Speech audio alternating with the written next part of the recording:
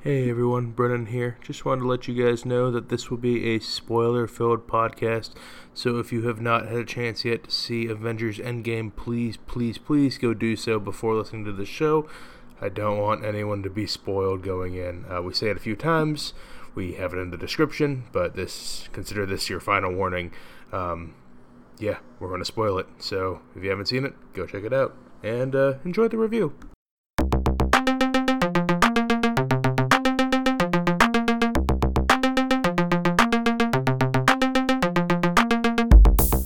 And welcome everyone to Films with the Women in My Life. My name is Brennan, and joining me tonight is Mama Kay. I'm so excited. Yes, because tonight... Hi, everyone. Yes, hi, Mama Kay. And tonight is the big day. It's the big game. It's the end game. It's Avengers Endgame.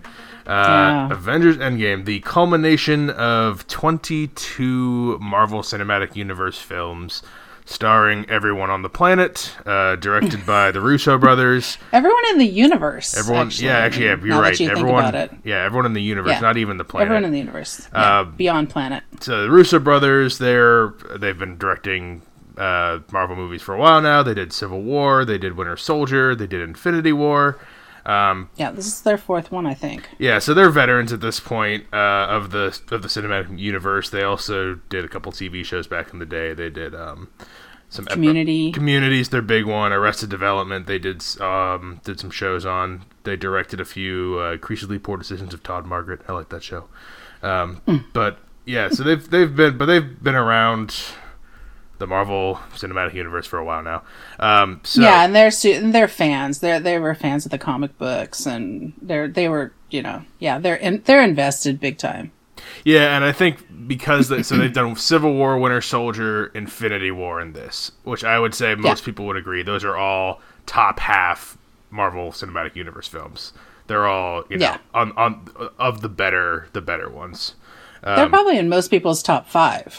I mean, I don't those know about four Infinity honestly War, could be in someone's top five. I mean, I know you love Winter Soldier and I love Civil War, so those are two of our tops right there. Yeah. Things look promising. You know, all the cast, the surviving cast is back. The non-snapped cast. So the non-snapped, our main cast, it's the core six, the original six. Yeah. It's the OG six. It's Robert Downey Jr. as Iron Man. It's Chris Evans as Captain America. Mark Ruffalo as Hulk. Chris Hemsworth as Thor. Scarlett Johansson as Black Widow, and Jeremy Renner as Hawkeye. We also get a good amount of other non-snapped Avengers, such as Don Cheadle's War Machine, Paul Rudd's Ant-Man, and Brie Larson's Captain Marvel. And Karen, we also get a fair amount of Nebula. And Karen Gillian's Nebula. I would say, without getting into any further spoilers, that's those 10 are who we spend a good amount of the movie with. We're gonna. Since you said the word spoiler, I mean, you really have to be like, we're kind of going out on a limb here and being super spoilers. I know we are going to be butting up against the actual week-long. It's been a week since it's been released.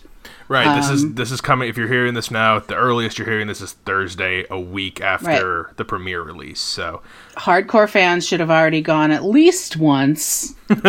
Yeah, we've both gone twice just to really digest, because it's a 3-hour ordeal. It's a big. But it felt like 45 minutes. So I'd say. Yeah, we can get into how the length. I think I felt it a little bit on the second time around, but it's a felt 3 hours. I will say that.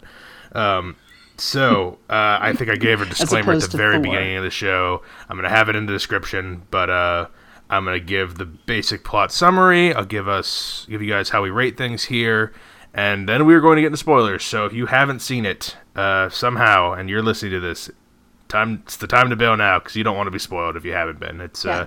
Put this on hold. Get yourself to the movies. Yeah, go watch it. As soon as you hear this part, go watch it, and then come back in 4 hours or whatever it takes you to watch it. Because I don't think we're showing our hand too much saying you're going to want to go see it. Like, you just are. Yeah. Do yourself a favor.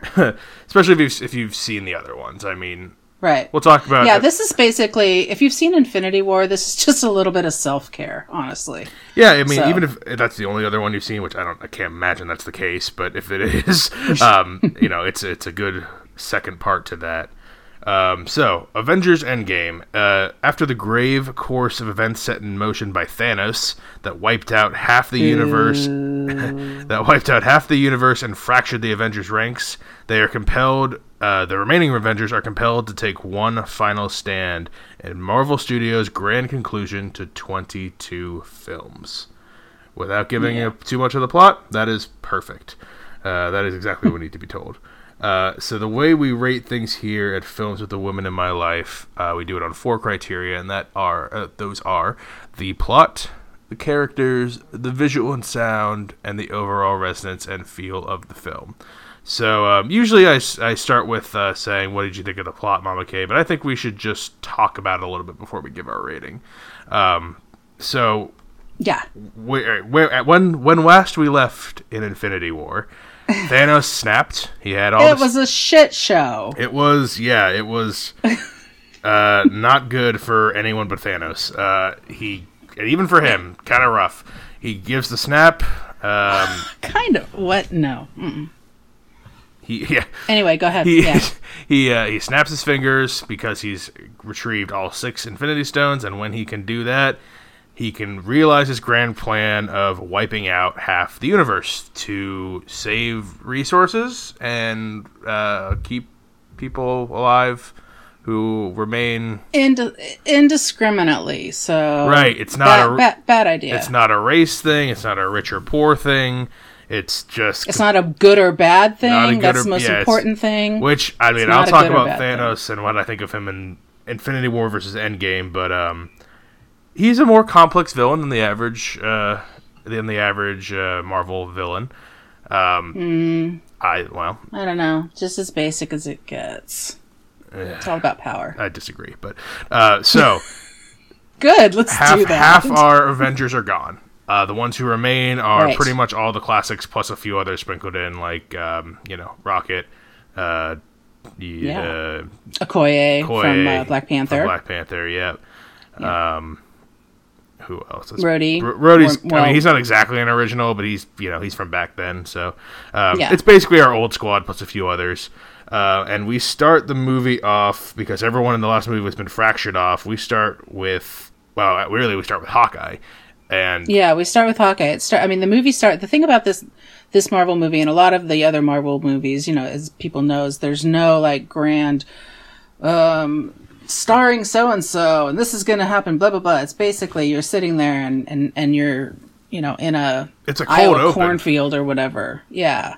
With Hawkeye and his family, just doing regular bucolic Hawkeye family kind of things, like teaching his daughter to shoot a bow and arrow. Talking about how mayo would be gross on a hot dog.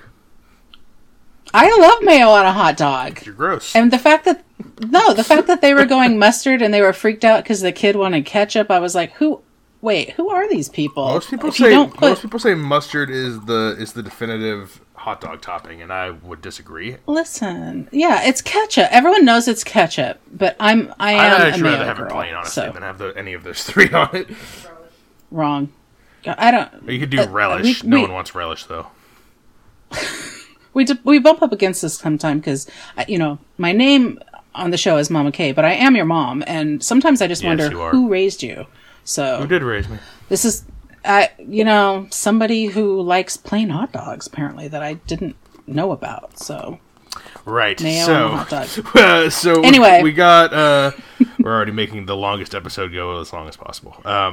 We get This is important. This sets the Hawkeye's tone. family gets snapped. He doesn't even realize it's happened. We just see the ash kind of fade as soon as he turns around because his daughter was gone, and they're kind of in an open field. So he's looking around, but we all know they've been snapped because there's nowhere for them to go. We get the Marvel intro, not the Stan Lee one from Captain Marvel, right, but the old school, pretty much only showing the original 6 Avengers. Right. And do you remember the music that's overplaying it? It's not like the typical dun dun dun dun dun. It's like some other song. I'm not sure what it is, and it's not the classic Avengers theme song either. So no, we don't get that until a little bit. Something that's a little more like you are in for a dramatic ride right now. Yeah, I like this start already. It's much different than any other film. It feels. I don't. I like the turn. Yeah, I like them. I know we go for sound and everything later on, but that's part of this movie. I mean, it's part and parcel of any Marvel movie, especially an Avengers movie. Is like, Cap's coming because Cap's music is playing, and there's the Avengers theme song, and even Widow has music. And you'll have to point out those themes because I don't think I pick up on those very well, other than the Avengers theme. I really don't know the individual people's themes very well. I'm a soundtrack girl, so I listen to actual just movie soundtracks, not like not ones that have songs in them where people are singing, but just soundtracks to movies. And you can tell, that there's Winter Soldier, for example, has an amazing. I know I'm going off the rails already, but Winter Soldier has an amazing soundtrack where whenever it's, Steve and Bucky, there's a theme that goes along with it, no matter what's happening with them. And, so that's part of, for me, that's a big part of the movie for anybody is the sound part. But for me, recognizing that is kind of it's a fun little Easter egg for me anyway. I think a lot of people who, seen everyone multiple times too are going to pick up on that. I guess you're obviously more a hardcore fan than I am. I have missed a couple. There's a couple I really like, but I'm a more not quite a Fairweather fan, but Fairweather enough. Like, I'm not losing my mind over these. Although this one, it gets emotional at times. But so after our intro, you cried. But I cry at most movies, so you can't Did you Yeah, but so you have the Clint's family in the very beginning, Hawkeye's family. Did you start with a little bit of a... I cried at that. Sob? Yeah. Okay, I cried at that because I love Hawkeye. We both love Hawkeye. Most people don't like Hawkeye because they think he's lame, but I like Hawkeye, especially in... Especially in the one that no one likes that I like. What's the other Avengers one? You know the one. Ultron, yeah. I like Ultron, and I like Hawkeye in Ultron. No one else likes Ultron, though. They think it's all over the place and stupid. I think it's fun. I love Hawkeye's. I love his story in Ultron. I think they didn't get behind him enough after the first Avengers when he becomes... when Loki, puts the spell on him from the Tesseract. Yeah, and I don't think they came down from that enough to, really talk about how that affected him. I mean, he went through and just murdered a bunch of people, and everyone always talks about how Bucky's a big old murderer because he's been murdering since the 40s or whatever. But no one really brings up the whole, so did Hawkeye, and it wasn't him. Yeah, I don't like Bucky for a multitude of reasons, but... I'm just saying, Bucky gets a rap for it, and Hawkeye, I don't know that Hawkeye's ever really, emotionally had to deal with that. That's because Bucky spans multiple movies in time, and Hawkeye's is in the middle of one movie, I guess. But in a movie that has a lot more going on. Then but you think it would be more visceral just because it's happened, then you're saying it's happened more recently. Anyway, yeah. We start. So we like Hawkeye. Yeah, we like Hawkeye, so we're crying at Hawkeye. That's what we get from But we start after that kind of prologue, is we go to Nebula and Tony Stark, who are on the craft that they landed on Titan to fight Thanos in the last movie. They're the only two left from that squad who didn't get snapped. We find out the ship is dead. Yeah, the ship is dead in the water. They tried to repair it. They did as much as they could, but they're running out of oxygen. It's been about 3 weeks since the snap. It's been 22 days, and that's obviously a nod to how many films are in the MCU. So I love that little piece. Yeah, I think that's definitely on purpose. And yes, I like Nebula's Easter eggs everywhere. Yeah, everything has to tie, which is I appreciated. But this is the first time, at least for me, maybe in other movies that's been developed better, but I like Nebula here. I like Nebula being a little more humanized, even if it's only 90 seconds of Tony playing stupid paper football and the thing. It's preparing me for Nebula to matter in this, and I wasn't expecting that. Nebula is not a character I really think of. I've seen both Guardians movies, but she's just not a character I think of very often. She's not I mean, she could be sympathetic, but she hasn't been able to be sympathetic, and I think she is in this movie. And they put it out there right away that that's what's going to be happening with her. And I really like her in this a lot. Like, she's one of my favorite characters. I do too. By the end of this, if you're just looking at the arcs and the character development in this movie, she's really good in this. Yeah. And I like the actress. Karen. I always forget her name. Karen Gillan, even though she's in that god-awful Jumanji Doctor Who remake. Oh, no, not Doctor Who. Oh, yeah. She was also in Doctor Who. Yeah, so, okay, maybe I don't like her in other stuff, but I like her in this. So they are... Well, so they're... Yeah. Tony's about to die from the lack of oxygen because they're running out. And I guess Nebula's a little hardier, so she's still kind of kicking around. And they are rescued by Carol Danvers, Captain Marvel, showing up out of nowhere. What do you think of that? I think it was, like, really coincidental that it was her turn to, like, be in that part of all the galaxies. And, okay, I'm going to suspend disbelief for a while. I mean, it has been 3 weeks. It's not like it was, a couple hours after she shows up. It was... Right. Yeah, space is big. It's happenstance, but... Right, but this is the first that we've really... This is the first we've been introduced to Captain Marvel, and, this is before her movies. Does she not age? This was all shot before. Because everyone else kind of ages, right? She doesn't age. Does everyone else kind of age? I mean, I don't know. Cap ages. Thor's 1,200 years old or whatever. Yeah, so but Thor doesn't, but he's a god. We'll get to Thor in this because he's awesome. But but I mean, maybe Thor is hidden a little bit. I mean, I can tell is my point. Like everyone else, pretty much everyone except for I guess Thor and Rocket are human to some degree. Nebula, I guess, but like most of the people are human to some degree, and they have aged naturally over the past 10 years or whatever. Right.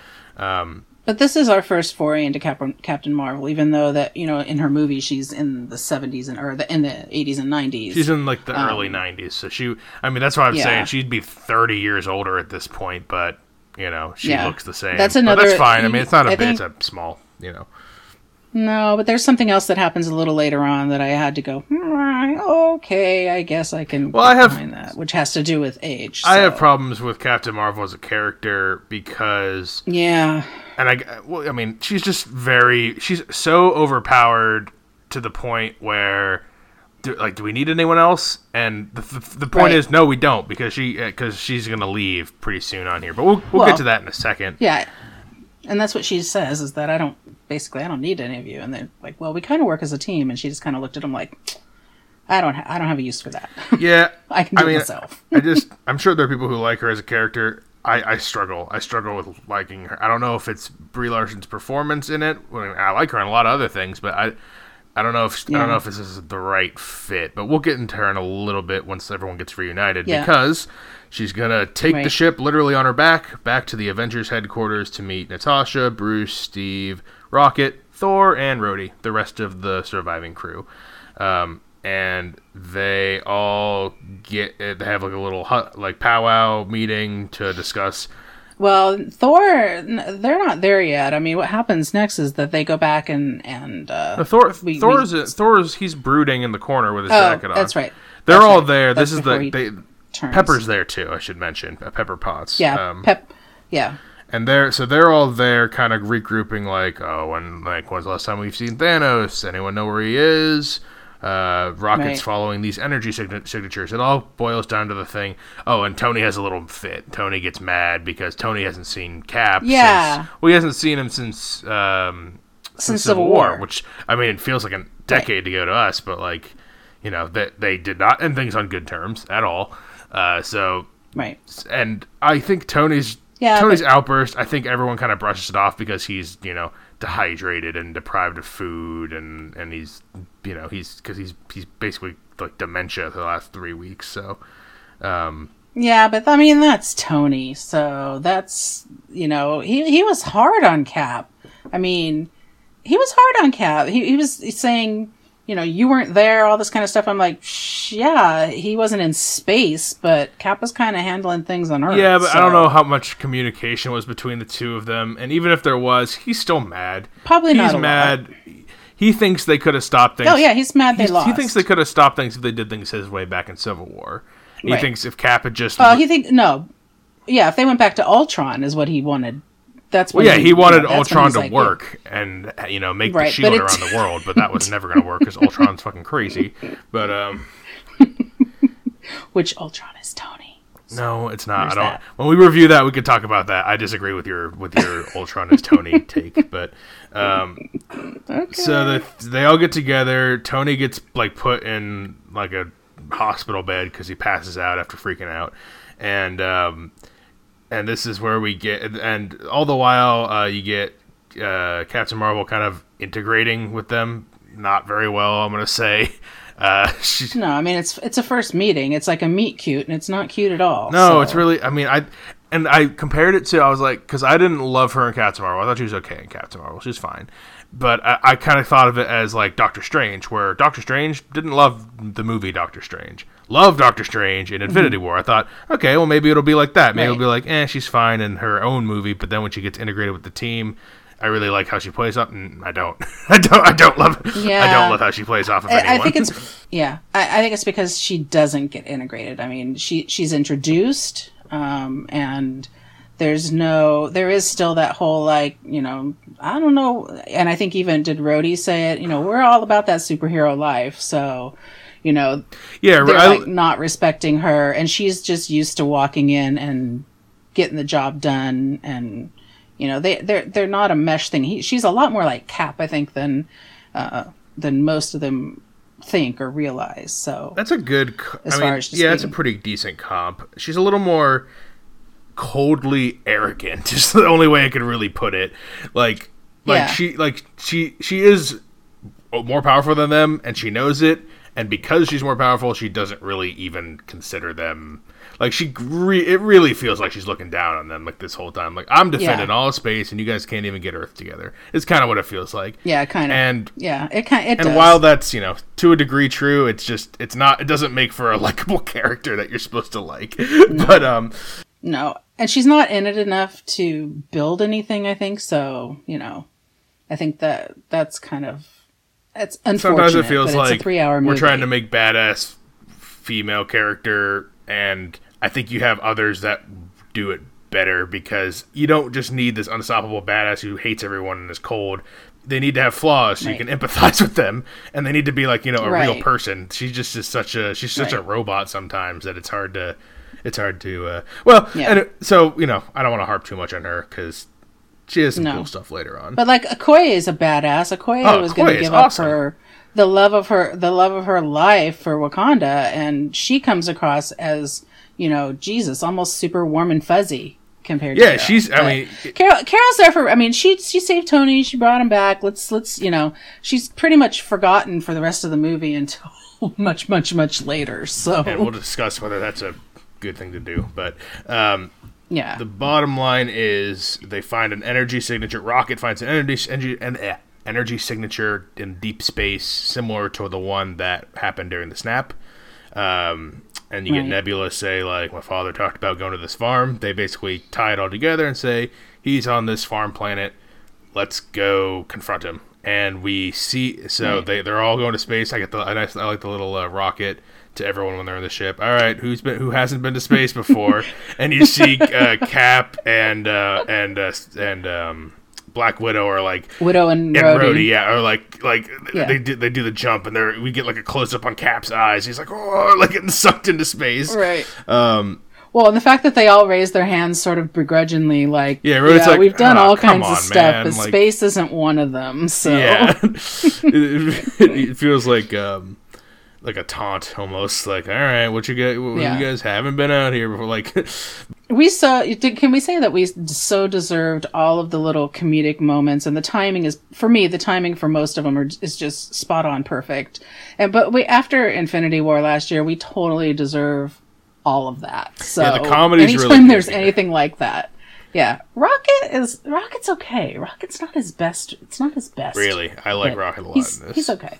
Oh, I love Rocket, but I think in this one, there's some times where I think they're forcing it. It might be because I don't like the Guardians movies as most people do. I think they're good, but neither of them are in my top 5 Marvel movies, I don't think. No, Rocket is probably my favorite. I'm a Groot, Rocket, Drax. I'm there.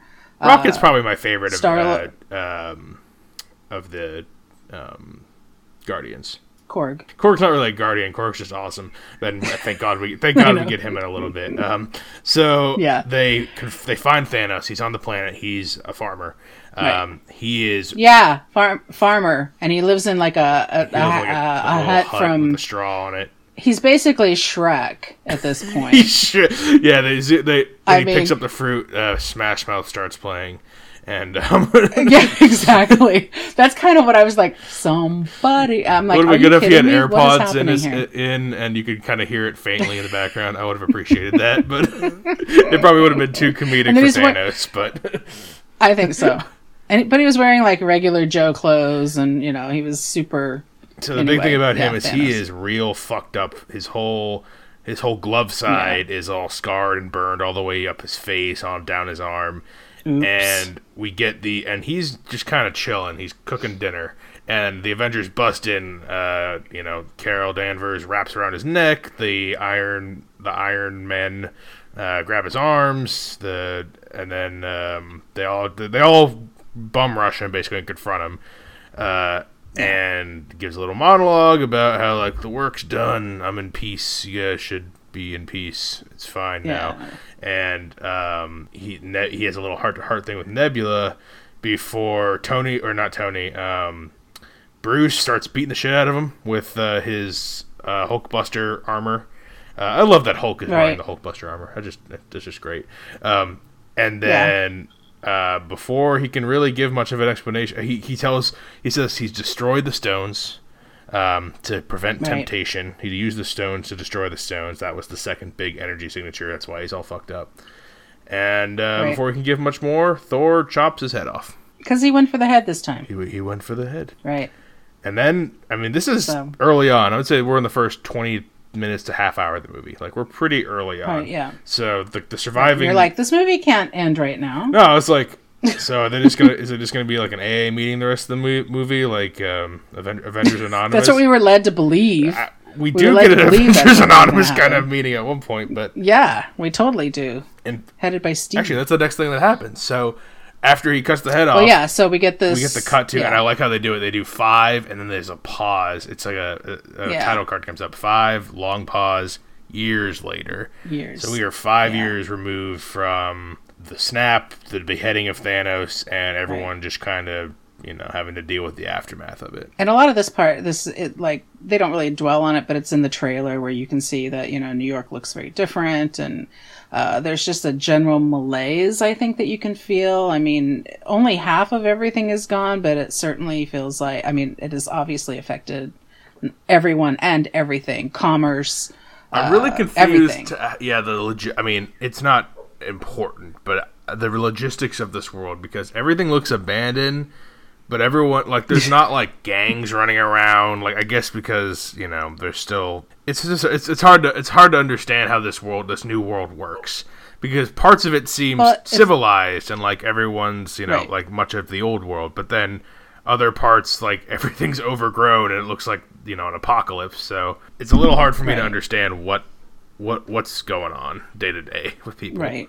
Well, I think it probably is just like people haven't, Steve talks about it where he's like, he keeps telling people to move on, and they don't, of course the Avengers can't move on, but that people can't move on. So there's a lot of like daily activities, like the trash that's not getting taken care of. And that's kind of the stuff I'm talking about. The trash is get taken out. Yeah. But like everyone's still fed. So like there's still grocery stores, or is there still like is there like markets people go to now? Half as many people working at the grocery store and half as many trash men. I can understand. There's also half as many people. I can understand society basically collapsing when half the population disappears, because it's half of everyone, like half of half of the bankers, half of the teachers, half of the everything, criminals. And you don't just cut it in half. It's the commerce falls apart is what my point is.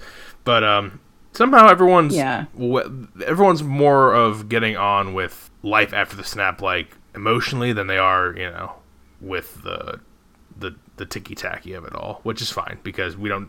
It's a 3-hour movie. We don't have time for that. We get Steve, with the exception of the Avengers. we They're can not see getting along emotionally at all. Yeah, we can see their parts because that's what we want to see. Right. Steve is running, like we said, like not an AA group, but like what was the group called? It was like where do we go from here? Something like that. It's like a sit around. Yeah, it's just it's a support group for survivors, basically. People who have PTSD from the whole situation, and Steve has a lot of experience with that, considering he's been living a long time, so... Yeah, he lost everyone he knew already at once, so... Yeah, right, and it happened a second time. He actually, when it happened the second time, it wasn't nearly as bad as it was the first time for him, so, he's almost the one that's most ahead of the game, but, yeah, so he's heading this group, and which is great, because one of the directors is part of the group, and I always love when he shows up. It's Joe, right? In movies. Yeah, honestly, I don't really know which one it is, but let's go with that. I've heard he's the first openly gay character in the Marvel Cinematic Universe because he talks about going on a date with a guy. He does. He went, yeah, and he's going on a second date with a guy, so it's really encouraging. Well. But yeah, Steve is, spouting out that we got to move on. Within the first couple seconds of seeing that, I thought that was Bruce because it looked kind of like Bruce. You thought who was Bruce? I thought Joe was Bruce. I thought Joe Russo was Bruce. That'd be like, okay, is this just an Avengers circle, but they don't want to do it? But it's just the two of them. It took me a second to realize, like, oh, okay. I think that when I first watched it, I was like, oh, Bruce is gay now? I thought he had a thing with Natasha. And then I was like, oh, that's not Bruce. That's some other guy. No, and then I was like, oh, that's Joe Russo. So there you go. Like, there was my arc in that 90-second scene. Yeah. So it's kind of a cool nod, though. I don't know if you remember that. Sam. That was part of what Sam. He was doing that to help when he first came back. Yeah, to help like the PTSD soldiers. And stuff. The guy. Yeah, exactly. So he was kind of carrying on that thing, but then there's. I mean, when he goes back to the Avengers compound, which no one's cleaned in a while, so that's good to realize. That Natasha is really the person who she's running the show now. Yeah, but she's a wreck. I mean, you see her in a lot of situations where she's close to crying or, just sort of vulnerable. But I think through this whole movie, she is just, I don't know whether it's Scarlett Johansson because of, finishing off the arc that she's in and finishing off all of the Avengers movies with all these people, but man, I just felt like she was on the edge of crumbling. Yeah, all the time. She's in a fog, more so than you're used to seeing her. Because you're used to seeing her as pretty, pretty sturdy. Like she's right. She's got the head on her shoulders. But yeah, in this, she seems to always. She's on the verge, kind of the whole time. She's constantly on the verge. I mean, she's trying to, like you said, she's trying to be the head of whatever this little ragtag fugitive fleet of people that are left, are. But I felt for her. I was just like, my God, she still has Bruce. So, I know she lost Hawkeye. Bruce seems to be doing his own thing now, which we get in a second. But this doesn't seem to have affected him in the worst manner. Like the most well-adjusted, honestly. Well, maybe Tony, but we'll get him in a second. The rest of the squad that Romanoff, Natasha's kind of leading. It's Rhodey, it's Captain Marvel, who's like covering the outskirts, and that's her excuse for not being in the movie anymore. Is what's happening here is happening everywhere, so I got to go help them. Right, so she's got to go do that. So yep, fine, get it. That's fine. Yeah, I think it's better to not have her kind of influence here with the original people. So it's so she goes away. Yeah. And then this is where Rhodey reveals that someone's been taken out. Mexican cartel people, and he's like it's got to be Clint, because apparently Hawkeye, since losing his family, has become this vigilante going around taking out mob people all over the world. Just basically bad people. He is out after the baddies. Right. So. He's only taking out like bad criminal people, but again, it is vigilante stuff. So he's right. There's no. I don't really know what the state of governments are like in this new world. It's not exactly explained, but you got to assume there's still some sort of ruling power. But he doesn't care. It wouldn't matter whether it was in the perfect state. He would still be out there doing this. Right. No family. Or at least that's the feeling that I get. Yeah. So he's become the character, even though they don't announce it in the movie. Anybody who's read any of the comics or any anything behind it knows that he's now the Ronan character. Right. Not to be confused with Ronan the Accuser from Guardians of the Galaxy. This is Ronan, not Ronan. Yeah. Right. Ronan. So which is like a Japanese, he's like a samurai kind of guy. Samurai kind of guy. Yeah. He's got a really cool new weapon. He takes care of people in a very efficient manner. So Natasha comes and visits him, and well, this is after. So let's say what's the spark? Ant-Man. Yeah, what's the spark that like it's been 5 years, everyone's kind of wallowing. What's the spark that brings him back? A rat in a storage facility steps on a little thing in a van, and a brown van, and outspits Scott Lang, outspits Ant-Man, because if we remember in Ant-Man and the Wasp, he was trapped in the quantum realm because he was doing research there, and everyone got snapped. All the people who were watching over him got snapped. So he's confused while the world's falling apart. He goes to this sweet-ass monument place that's kind of like the wall of... in San Francisco. Yeah, San Francisco. It's what do they call it? Like the Vanished or something. It's basically like the wall of the veterans. What is it? World War II veterans or Vietnam veterans? Mm-hmm. Vietnam veterans. Yeah, it's basically Memorial. That.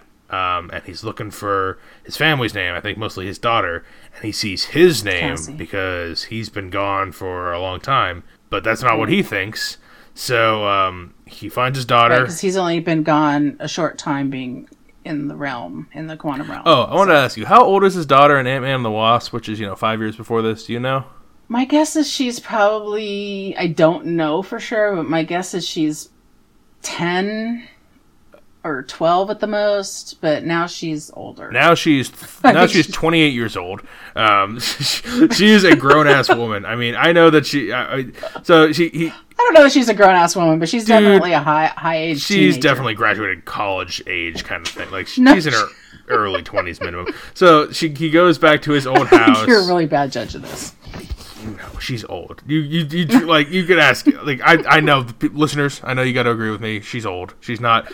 I thought in the older one. That could be our first trivia question. How old is she really? I thought in like Ant-Man and the Wasp, she was 8 or 9. I thought she was young. Okay, so this is one of the times when you have to suspend that kind of thing, because I come across that a little bit later in this movie too. So. Usually it's not a thing I harp on, but like I was expecting like a 13 or 14-year-old. Also, she's living by herself.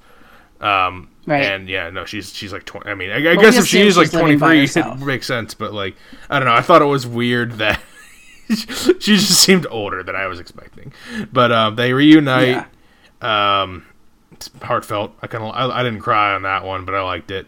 And when Scott gets to the Avengers headquarters where Steve and Natasha are going over, sad stuff. Eating a peanut butter sandwich. Which, he comes in and takes. He gives this big, long theory about the quantum realm and how time works differently down there, because he felt like he was only gone for 5 hours, even though it was a 5-year span.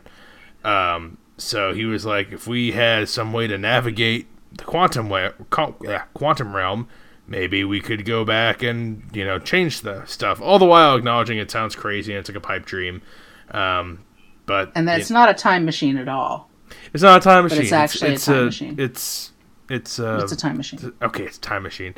And we get some good time machine jokes throughout this. Not acknowledging that it's kind of ridiculous the way they do it, but right. They choose to go. So I think we've talked about as much as we can before we've given any ratings on anything. The plot's pretty much being set up here. It's going to be some sort of time travel thing. So Mama K, what do you give the plot of this movie on a rating? Well, I mean, I think considering what it has to do in 3 hours, I have to give the plot a 4.75, because I can't give it a 5. We're going quarter points now? Well, listen, do you want me to give it a 5-? I mean, I can do that. No, I don't want you to give it a 5. I'd rather give you a 4.75. Okay, that's fine. I don't think it's a 4.5. I think it's better than a 4.5 because of the time constraints and really, I mean, honestly, where you have to go with this information and all the other stuff that you have 21 other movies that have to populate this film, which gives me, we haven't talked at all about, like, can somebody walk in off the street and see this movie? You can't. I mean, you can, but you're going to be like, from the very beginning what is happening, So I think that because they have all of these other things that they're trying to interweave, and they're also probably trying to set up some other stuff for whatever's going on in the next phase of the MCU, it's a lot. And thank God they didn't spend as much time in space as I thought they were going to, because that's my weakness. But not good I think weakness. Yeah, bad weakness. I stayed awake for the whole movie, both times. So yeah, I mean that's good to stay awake. Yeah, so that's what I give. I don't know. What is your thinking? Of yeah, I'm gonna go ahead and give it a 4. Okay. Because I think given with what they have to do, you knew it had to be time travel. I was kind of hoping it wasn't. I was really hoping they would find some other way around it, and they could bring them back some other way, But once Thanos destroyed the time or all the stones, that kind of became the only option.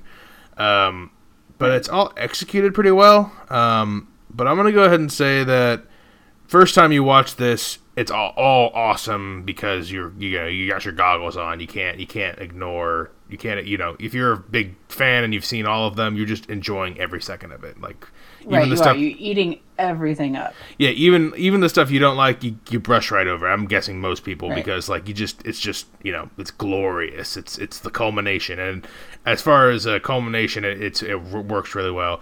Second time viewing it, I was trying to be like, okay, I try to shake off the glow and actually judge it as a movie, and that first hour of setup, while good, to try kind of have a tonal change and really drive home the hopelessness, it drags a bit. It does. It's it kind of jumps a little bit with the killing of Thanos so quickly. I don't know if that all works tonally for me at the very beginning. And then the 5-year after slump is, kind of a slump to me. I like it, like I said, first time around, awesome. I love seeing all these characters and their reactions. Second time around, I'm like, once you already know what's happening, it's like, let's just kind of get to it. Let's get to the fixing of it. And, we get a lot of Ant-Man before anything really even gets kicked off.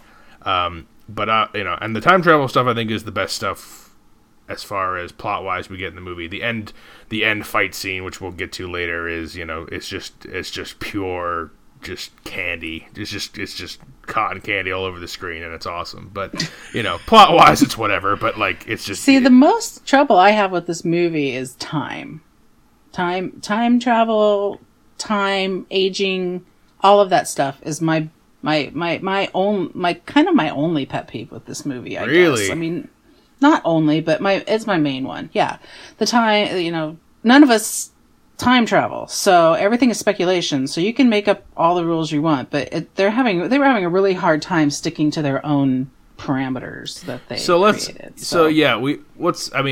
They go to we'll just breeze past this part. They go to Tony's got a daughter. We see that he's building a helmet for Gwyneth Paltrow, Pepper Potts. So that is a setup for something later. They come to him with time machine thing. He makes fun of them for using a Back to the Future plot and says no, basically. Then we go see Hulk, who Bruce and Hulk have now combined into just large Bruce Banner. I just like to refer to him as Bulk. Bulk. All right, we get Bulk.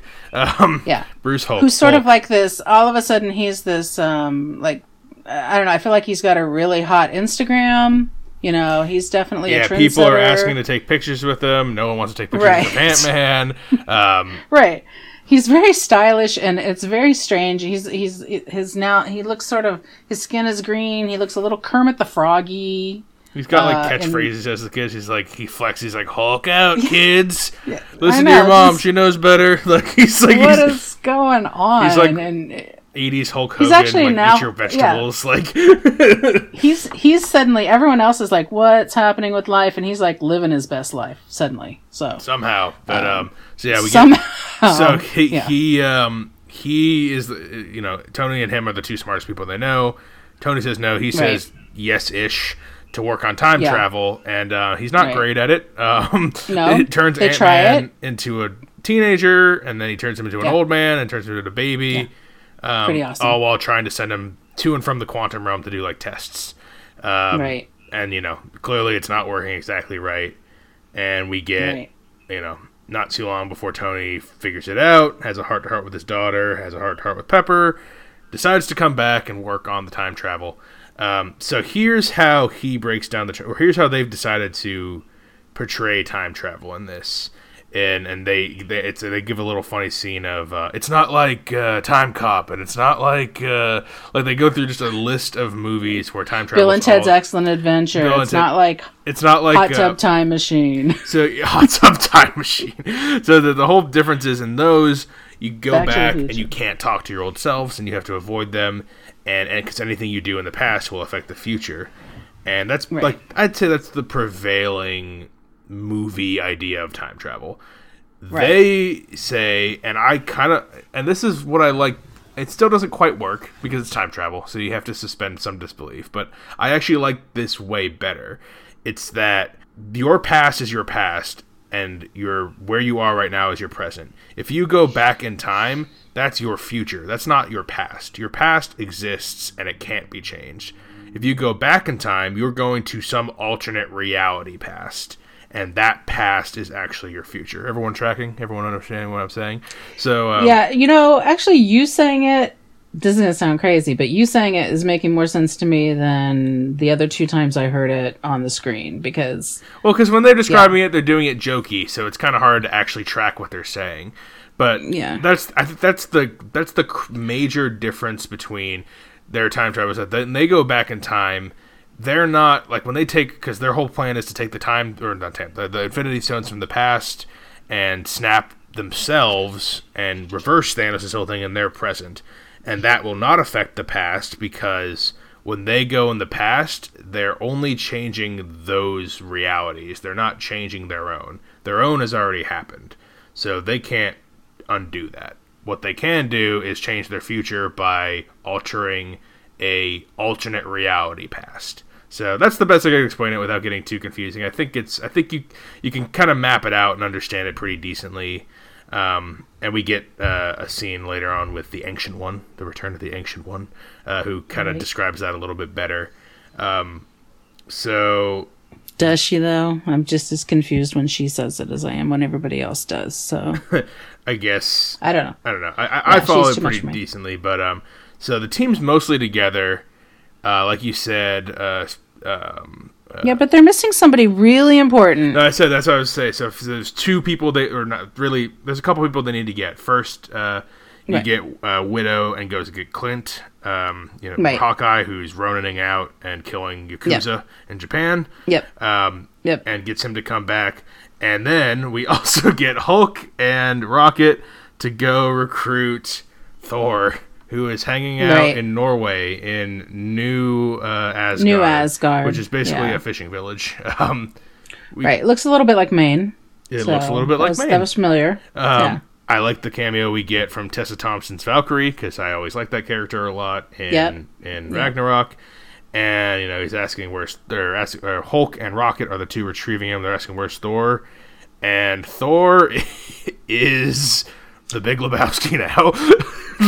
Yeah, he is. Thor is hanging out. He's the dude. He is the dude. Thor is hanging out in this nasty, bro pad with Korg and Meek from Ragnarok, the rock guy and the little bug guy. And they're just hanging out playing some Fortnite. And Thor's got a nice gut and a giant scraggly beard. And he's wearing a robe. They described him as melted ice cream, and that was pretty much perfect. I mean, he's like a melted, huge hot fudge sundae. This got crazy, insane person laughs when I saw it. Both times when I saw it. Because it's just... Because Thor is, since original Thor, grown into such a better, funnier fish out of water character to the point where he's kind of absurd and it's awesome. He's gotten better every time he's on screen, in my opinion, from OG Thor through the Avengers through Ragnarok. This is a lot, though. I mean, this is a lot. It's a lot.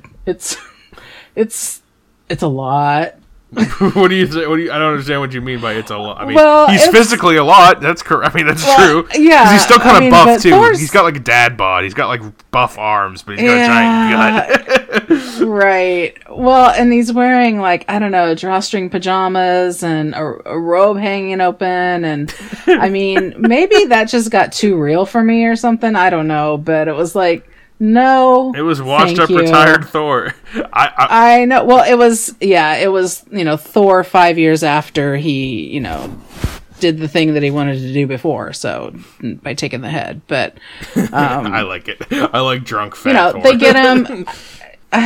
They get him back by promising him really good beer, because apparently he's been basically living on beer and pizza. Cheese Whiz. So apparently he has Cheese Whiz coursing through his veins. Cheese Whiz coursing through his veins. That's right. Thanks, Rhodey. Rhodey's gotten so much better. yeah. I know you don't like Rhodey, but I like Rhodey a lot, especially in this. He's gotten so much better, but honestly, he's still just kind of like Tony's bitch. So it's kind of like, You said that about I feel Falcon bad. and Cap. I feel bad for. Yeah, I do. I mean, I felt that way. Yeah, I mean, Oh, so even- you're just like, oh yeah, that's true. no, I but I don't know. Yeah. I mean, Rhodey's just Black Iron Man. Anyway, so they just, Thor comes back into the fold. So now they're ready to go, and they divvy them up to say, you need to find these, we need to get all the stones. What's the best way to do it? They figured out one way to do it, is that 3 stones are in New York at one period of time. In 2012, yep. In 2012, when Bruce basically destroys Manhattan, Loki, but Bruce comes in and Hulk smashes. It's basically, it's the events of the first Avengers movie is where we are, yeah. So that's right. that's team 1 is Iron Man, Cap, Ant-Man, and Bruce Hulk. Bulk. Right, Bulk. Yeah, they go back to New York 2012, and then you've got the other team that goes to Vormir, to where Red Skull is, and he's you get guarding the Soul Stone. you get team 2 is kind of split up into another 2 teams. You get oh, right. it's really go to more like Vormir. 4 teams, but it's 3 time periods. So 2012 New York, 2013 Asgard is the in between. That's Thor and Rocket. Right. Thor, which I found to be the most tedious part of this film. Yeah, I don't need that part either. Actually, Yeah. now that you say that, I mean, you had to have some of it, and I think they probably cut down as much as they could. But I think they couldn't. Honestly, I think they couldn't make it interesting. So, him talking to his mom, Thor goes and talks to his mom on the very day that she's going to die. That he knows she's going to die that day, and I don't know that I think that they couldn't. I don't know if they couldn't get buy-in from Natalie Portman to do any more than she already did, or what the deal was. But there was no meat in that. I think at there's all. scenes on the cutting room floor from that, because I bet you they had 5.5 hours of footage to work with, and that was probably I know, some but weak sauce. there couldn't. That's the whole thing. Is like they could have put a little bit more of that on the floor. I think. I didn't care about that. I don't really care for Thor got a little whiny there, and I'm like, come on, let's pluck up, Thor. Let's you're in God mode. Come on, you got Mjolnir back. You still got it. Come on, let's get it together. No, he's the Big Lebowski. He wasn't. He's He the was dude. definitely. So that's part 2, and then like you were saying, part 3, team 3 is a mix of Nebula and War Machine, and then you also have Widow and Hawkeye. Clint, So yeah, Widow and okay. Hawkeye, like you said, go to Vormir, and Nebula and War Machine go to, what's the planet called? I can't remember what that. Morag, yeah. So we talked as much as we really care to talk about. We'll go from worst to first. Asgard's the worst. I think the next section you would say would be what? Nebula and War Machine? Yeah, but that's important. I mean, that's important though. I think that's. I mean, better everything than the else. other Everything two else parts, is though? important. No. Oh God, no. Yeah, so no, let's we start all with- know so- the Battle of. Let's start there. We all know the Battle of New York is the best. That might be the the very just like, oh my god, so meaty. We'll close this middle part with that then. So let's do okay. Let's do Mjolnir or not Mjolnir, Morag. Here. Well, that's an important part because that's where Thanos gets re-involved in the story. Right. So Nebula is there, and she's has a moment where Gamora, so this is Gamora and Thanos from pre-snap. Right. So this is kind of a split screen kind of thing, not literally, but you got old Nebula, old Gamora, and old Thanos, 2014 versions of them at this exact time. And right. Then we have current day Nebula and War Machine, and they have to get I can't even remember which stone it is. It's a little bit of a blur, honestly. But Peter Quill's about to. It's the Power Stone. Peter Quill's about to get the Power Stone. Right, and they got to get it before he does. Back when he's singing "Come and Get Your Love," and I love that he's singing it out loud, and and all they can hear is him. Rhodey just turns to Nebula and goes, "Oh, he's an idiot," and then he's like, so Rhodey knocks him out one punch, get the stone, but before they can both transfer back, Nebula, her eye starts going haywire. Rhodey's out of there. Nebula's eye starts going haywire because the time universe streams have interfered with her, partial mechanical network, and so now we get Thanos' chambers. We see that old Nebula is displaying info from new Nebula. And it's, basically Rhodey talking about, we're in 2014, we're looking for stones. It's very exposition-y, but, done well enough. Right. And so now old Thanos and Gamora and Nebula, the old squad, 2014 squad, are hip to the plan.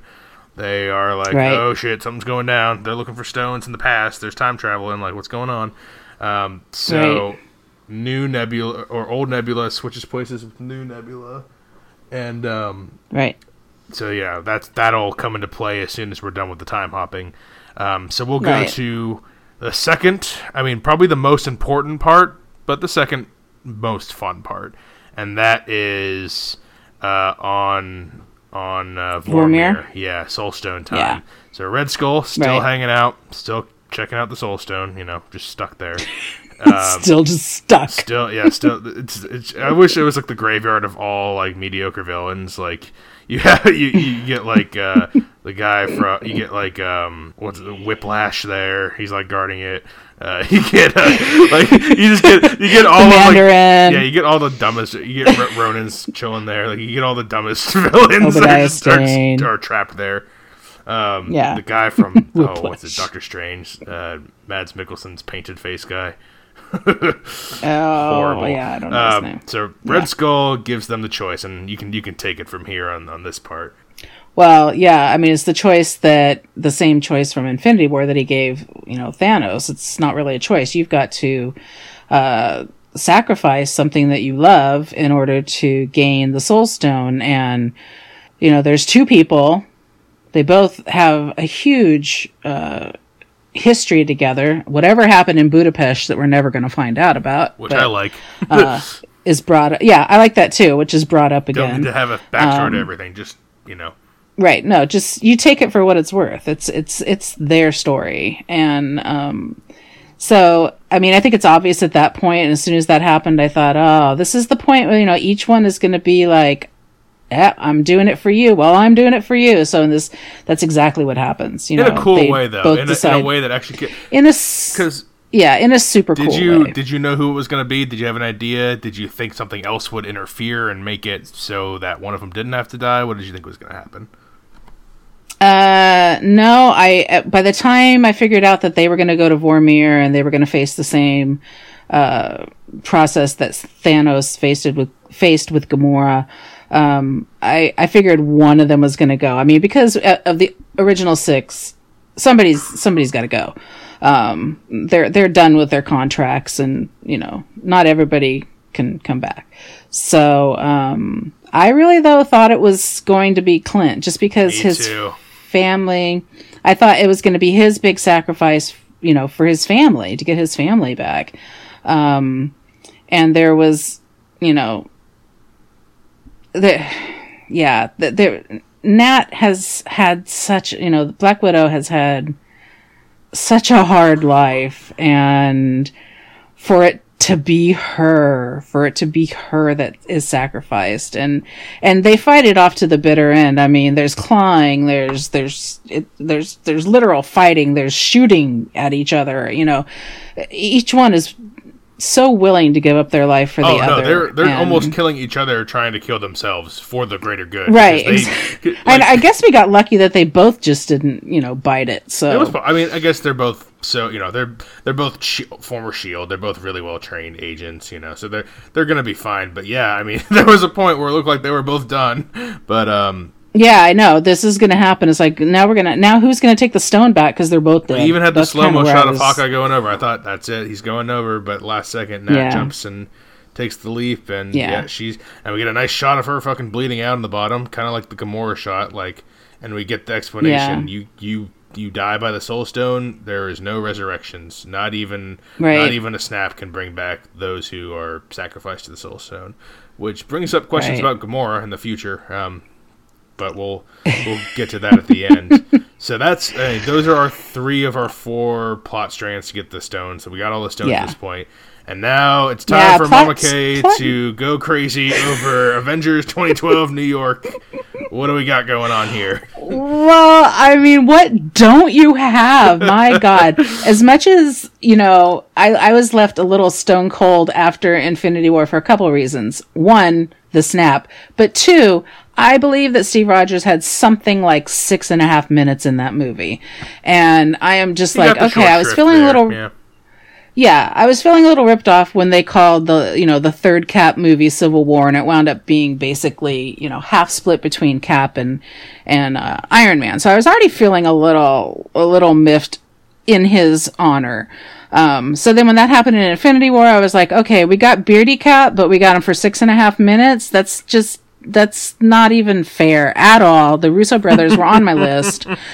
And so they bring us back to 2012. I'm like, what is going to happen here? Well, it's a veritable Cap fest. I mean, anything that you could want happens right here. I mean, 2 more things happen at the end of the movie. It's literally the best of Cap 3 right here before you get to this is best from here on out. It's like Caporama. I love it. I love everything about it. He goes and he accidentally sees his old self, who recognizes him as Loki because Loki has impersonated him in the past in one of the Thor movies, the terrible Thor movie, Dark World. Ugh. And so bad. The best part of the movie was the impersonation of Cap by Loki. I love when they've run into each other. I could do this all day. Yeah, I know. Yes, I knew you would be loving that. I totally love that. And my audience. I mean, I have the main audience, and the main audience is non-reactive in general. And honestly, these were fun. We go hard. I feel we cheer, we yell, we cry, we freak out. Can I just say? Good. I mean, people did things like laugh when Thor came out as Fat Thor, and they kind of a little bit giggled when we met Bulk. But I mean, they were on board with the Cap stuff. These were clearly Cap fans too. That's another thing. But so Cap sees him. Nah, I don't have a name for that. No, just I'm not sure. So there he is. He sees himself. He thinks he's Loki. He has the line where I can do this all day, and the new Cap is just like, yeah, I know, God, really great. Oh, he's so annoyed with his old goody two-shoe self. I know, he's just like, oh God, Cap. You're so annoying. Right. So they fight a little bit. I mean, they're basically, same strength, basically they're the same. It's the same person. So what gives new Cap the upper hand? Bucky gives new Cap a couple of things. Bucky and also that fantastic ass. So, so they're fighting and new Cap is getting, he's getting owned by old Cap, actually, probably because he's a few years younger.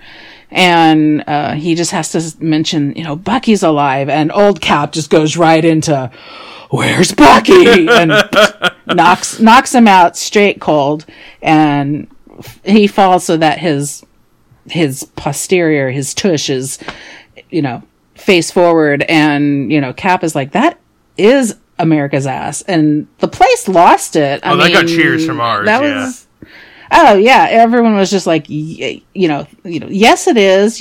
Praise God, people are finally realizing this is happening. So that got a lot of laughs where we were. I thought it was great, because who doesn't love Cap's ass, and the uniforms as time progresses. And I think, who said that? Tony said that. Iron Man said that earlier, saying, that uniform really didn't do very much for his ass. And so now and that got criticism when it first came out. Like, his uniform looks so absurdly, it's that blue, it just looks dated. Like, it looks so old, and like from... It was a terrible uniform. It's like a Christopher Reeve Superman era suit. Like, it's really bad. So other than the Cap fight, which we get, there's two other stones are going after. One is Bulk to the Ancient One, who gives some more time travel mumbo jumbo. We don't have to get into all of it, but basically the bottom line is you got to return the stones to their original timeline when it's done. Otherwise, those timelines get fucked up. And this is, so she gives him the stone. This is stuff that actually makes sense to me. Like, I guess some people were confused by the time travel stuff. I get a little miffed towards the end because I think they break their own rules later on. But for the most part, they do. But for the most part, up to this point, it's all making sense to me, and it actually makes more sense to me than the average time travel movie. So I'm appreciating that part this far. You can tell they thought about it. Yeah. So, Ancient One, bottom line, gives Bruce the stone because he says Doctor Strange said this is the only way they win, and she's the Ancient One. It's Tilda Swinton's returning. Love that. She's like, oh, that guy, I meet him later on, and I give him the stone, and he's really smart, and he's really good. So, right. So that stone's gone. Right. The last stone is Ant-Man and Iron Man, and there's some good stuff here, too. Hulk being forced to take the stairs, old Hulk. Stairs! Oh, stairs! Oh, 8 stairs! So many stairs! The funny part is we're watching that, and your dad turns to me, he's like, oh my God, you're the Hulk. Because that's what you sound like when there's stairs, too. And I'm like, I might have said those exact words before. Oh, stairs! So God, no! The one shot they got where he looks down, it's just endless spiral staircases. So many stairs! Yeah, but so here is where, we didn't talk about the elevator scene either, which was pretty funny. Yeah, okay, so, we don't have to talk too much about the rest. That's how Cap originally gets his stone. So what happens in the elevator scene? What is the elevator scene? What is the elevator scene? What's the original elevator scene? And then what's this elevator scene? Right. Well, this elevator scene is a throwback. It's a little lagniappe to people who are big fans of Winter Soldier, where Cap has probably his best fight ever in an elevator with a bunch of S.H.I.E.L.D. agents. And, he doesn't say I can do this all day, so that's a good thing. But he's getting in the elevator with the same people he was in the elevator with. I mean, there's Crossbones is there, Grillo, or what's his name in this movie? Actor, I thought. Yeah. But Crossbones, he's in the movie with the same guys. I mean, it's the same bunch of thugs from S.H.I.E.L.D. One bald guy with the glasses. I love that Ant-Man's like, you guys, who are these guys? And he's like, oh, they're S.H.I.E.L.D. Well, they're actually Hydra, but we didn't know that yet. He's like, these guys? Yeah, they look like villains. Like, why do you ever trust them? That's exactly true. There's no reason you should have ever trusted these people. They totally look like thugs. So they're getting ready. Steve gets in the elevator and he's like, I need to take possession of this. And they're like, no, you can't do that. This is not how it's done. And so he just leans over. The repeat of the original big air fight because it's set up just like that, but instead it's set up just like that. You're ready for this fight to happen again, and then he leans over to Jasper Sitwell, who's the agent who has the stone, and he whispers, "Hail Hydra!" And you are just like, "What?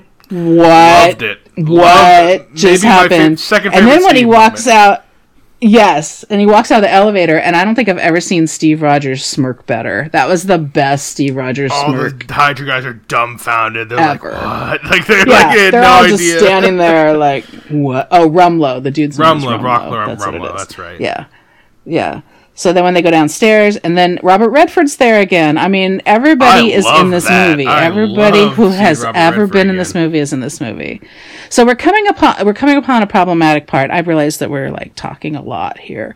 It's okay, because I don't think we're going to talk too much at the end. It'll just be like, I love this, I love that, and then we'll be done. So this is the plotty part. So yeah, Loki, they have Loki because they're getting ready to return him back to Asgard. And they lose possession of the Tesseract once again. Ant-Man and Iron Man botched their part of the job. Yeah, the container gets open, the Tesseract is loose, Loki grabs it and disappears. Okay, so where did Loki go? Why do we not get and that's it. That's all we see of Loki. Loki's done. That'll come back, I guarantee you, in a TV show, a future movie in the future universe. Like that's got something else coming up, because you're right, we don't get Loki back. And I was, even the first time, even when I was wrapped up in everything, I was till we get our conclusion of the movie, like the inevitable conclusion, like I was always thinking, well, fucking Loki stole the stone. Like he's like, and Loki's a crafty villain, especially in 2012. He's like the villain. He's the best villain before Thanos is there. So like obviously, like there's something going on there, but he's gone. And the correction of this is, and we haven't really discussed the Pym particles. Is how they're able to travel through time. They only have so many to use. They have one trip there, one trip back. So at this point, it's very limited. I'm pretty worried at this point for Tony and Cap, because they choose to use their Pym particles to go further back in time, a time where they think they can get the last stone they need because they know where it is, and that's 1970. They transport back, and it's to SHIELD headquarters in Jersey, I think. Yeah, where the base is in Jersey, where they went back to in Winter Soldier. And when they go back there, where he and Natasha went back to. And when they go back there, and I'm like, they just use their last ones. Are they going to be stuck here? And like, oh, this is back in time. And immediately before we even see them, I'm like, okay, so we got Howard Stark is alive at this point, younger guy, probably going to be there. Then I also thought, oh shit, fucking Peggy's going to be there because Peggy's a SHIELD person, and that's Cap's person. I'm like, okay, perfect. They're both back there. And I'm like, are they going to come back? Is this, are they going to be... They're going to be stuck in 1970. I know, I'm glad it didn't work out that way, but I was really thinking, like, are they just going to be there because they both have an interest in being there. They both have lost loved ones in that time period, in that place. So, but it doesn't play out that way. It plays out much more clever, and we are able to get... we're able to get Cap and Iron Man back for the big conclusion. So, what would you... talk about like we don't want to spend too much time, but what are the highlights in 1970 for you? The highlights, I mean, the fact that Tony gets to spend some time with his dad, I like, but he also was able to do that at the beginning of Civil War when he had that alternate, I don't remember what he called it. It was BARF. I remember the initials spelled out BARF, but I don't remember exactly what it was. But where he could sort of conjure up time frames past and things like that. So, you know, I think he always had a problematic relationship with his dad, but then as soon as he's back there, it's kind of sort of all washed away, and he's talking to him, and it's weird because he's like, where's Dr. Zola? And I'm like, oh my God, that prick's still around, and this is bad news for Cap for sure. And yeah, I know. And then, so they just kind of have a nice little talk while he's getting the Tesseract, by the way, because the Tesseract is there in the New Jersey facility. So Tony gets that, and then he has this nice talk about his mom, who is pregnant with him and has a craving for sauerkraut, apparently. Yep. And I don't know what that means. I'm sure there's more meaning to that than I know of. Of course, as there always is with these movies. Yeah. And so Cap, just happens, there's a big, huge fucking facility there, but just happens to find himself in the office of one Margaret Carter, Peggy. And this is this is a time problem that I have. She's supposed to be like 60 Peggy, at this point, or 50 something? She should have been 50 at least, because I don't know when Steve was born, but it was in the teens. Looks about the same age as Ant-Man's daughter. Yeah, pretty much. I'm like, okay, so whereas Ant-Man's daughter is older than she should be, Peggy Carter she doesn't look 50 Everyone to me. should be in their early 20s to early 30s. That's just, everyone should look like that, I guess, is the point. Okay, at all times. That's when you suspend reality, is that everyone should look their best at this point. So he sees Peggy, and Peggy still has $56 million budget to fucking put some old makeup on her. Like, come on.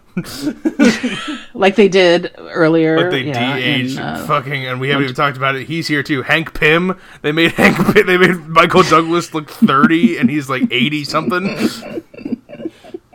Yeah, they couldn't slap a little bit of makeup on Peggy. Well, no, I think they didn't. I think they didn't want to. I think they really didn't want Peggy to be older because they wanted her to look like when Steve left. I get it. Yeah, they wanted, and maybe we're seeing her through Steve's eyes. I don't know. Maybe that's what's happening. I mean, and of course she has a picture on her desk of skinny Steve, and you see the longing in his eyes. And every movie that he's in, no matter what happens, there's always a mention of home, and you just know that that's like his ultimate. That's the only thing that would ever keep him from avenging for the rest of his life, is this concept of home. Right, because he's been estranged his whole life since his debut. His whole life, yeah. I mean, and he lost his mom at a young age. I mean, his dad even younger, but his mom at a young age. So I think that, the fact that he even left there was pretty amazing in my It's just the only thing greater than his, sense of home is his sense of duty to the greater good. That's right. It's the only thing that right. And he still his had own want of family. Yeah. Yeah, and he still had, a major role to play. So he had to get back. They all have to get back. And they do get back. So I think we're going to wrap up the middle of this movie, and we will get to big, bad explosions. They got the stones. Everyone returns except for a few things are different. One, Widow's done. They're mourning Widow for a little bit here. The other thing, and they don't know this, past Nebula has infiltrated them. It's not present Nebula. Evil Nebula.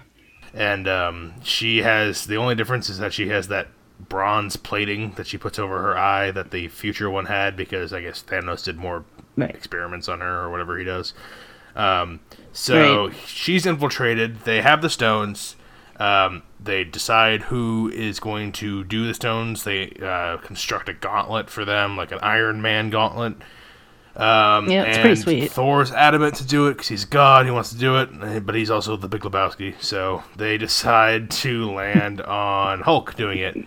Hulk's got it's gamma rays. I can survive gamma rays. Maybe you guys can definitely not though. So Hulk does it. Right. Hulk does the reverse snap.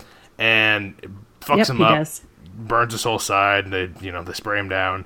And the way we get indicated that it has been reversed is a little weird. First, we get the part that makes sense to me is Hawkeye goes to his phone. He sees he's getting his call from his wife. So I'm like, oh, they did it. Hawkeye's phone rings. But the part where they say they did it is when Ant-Man's looking at birds chirping. He's like, I think we did it.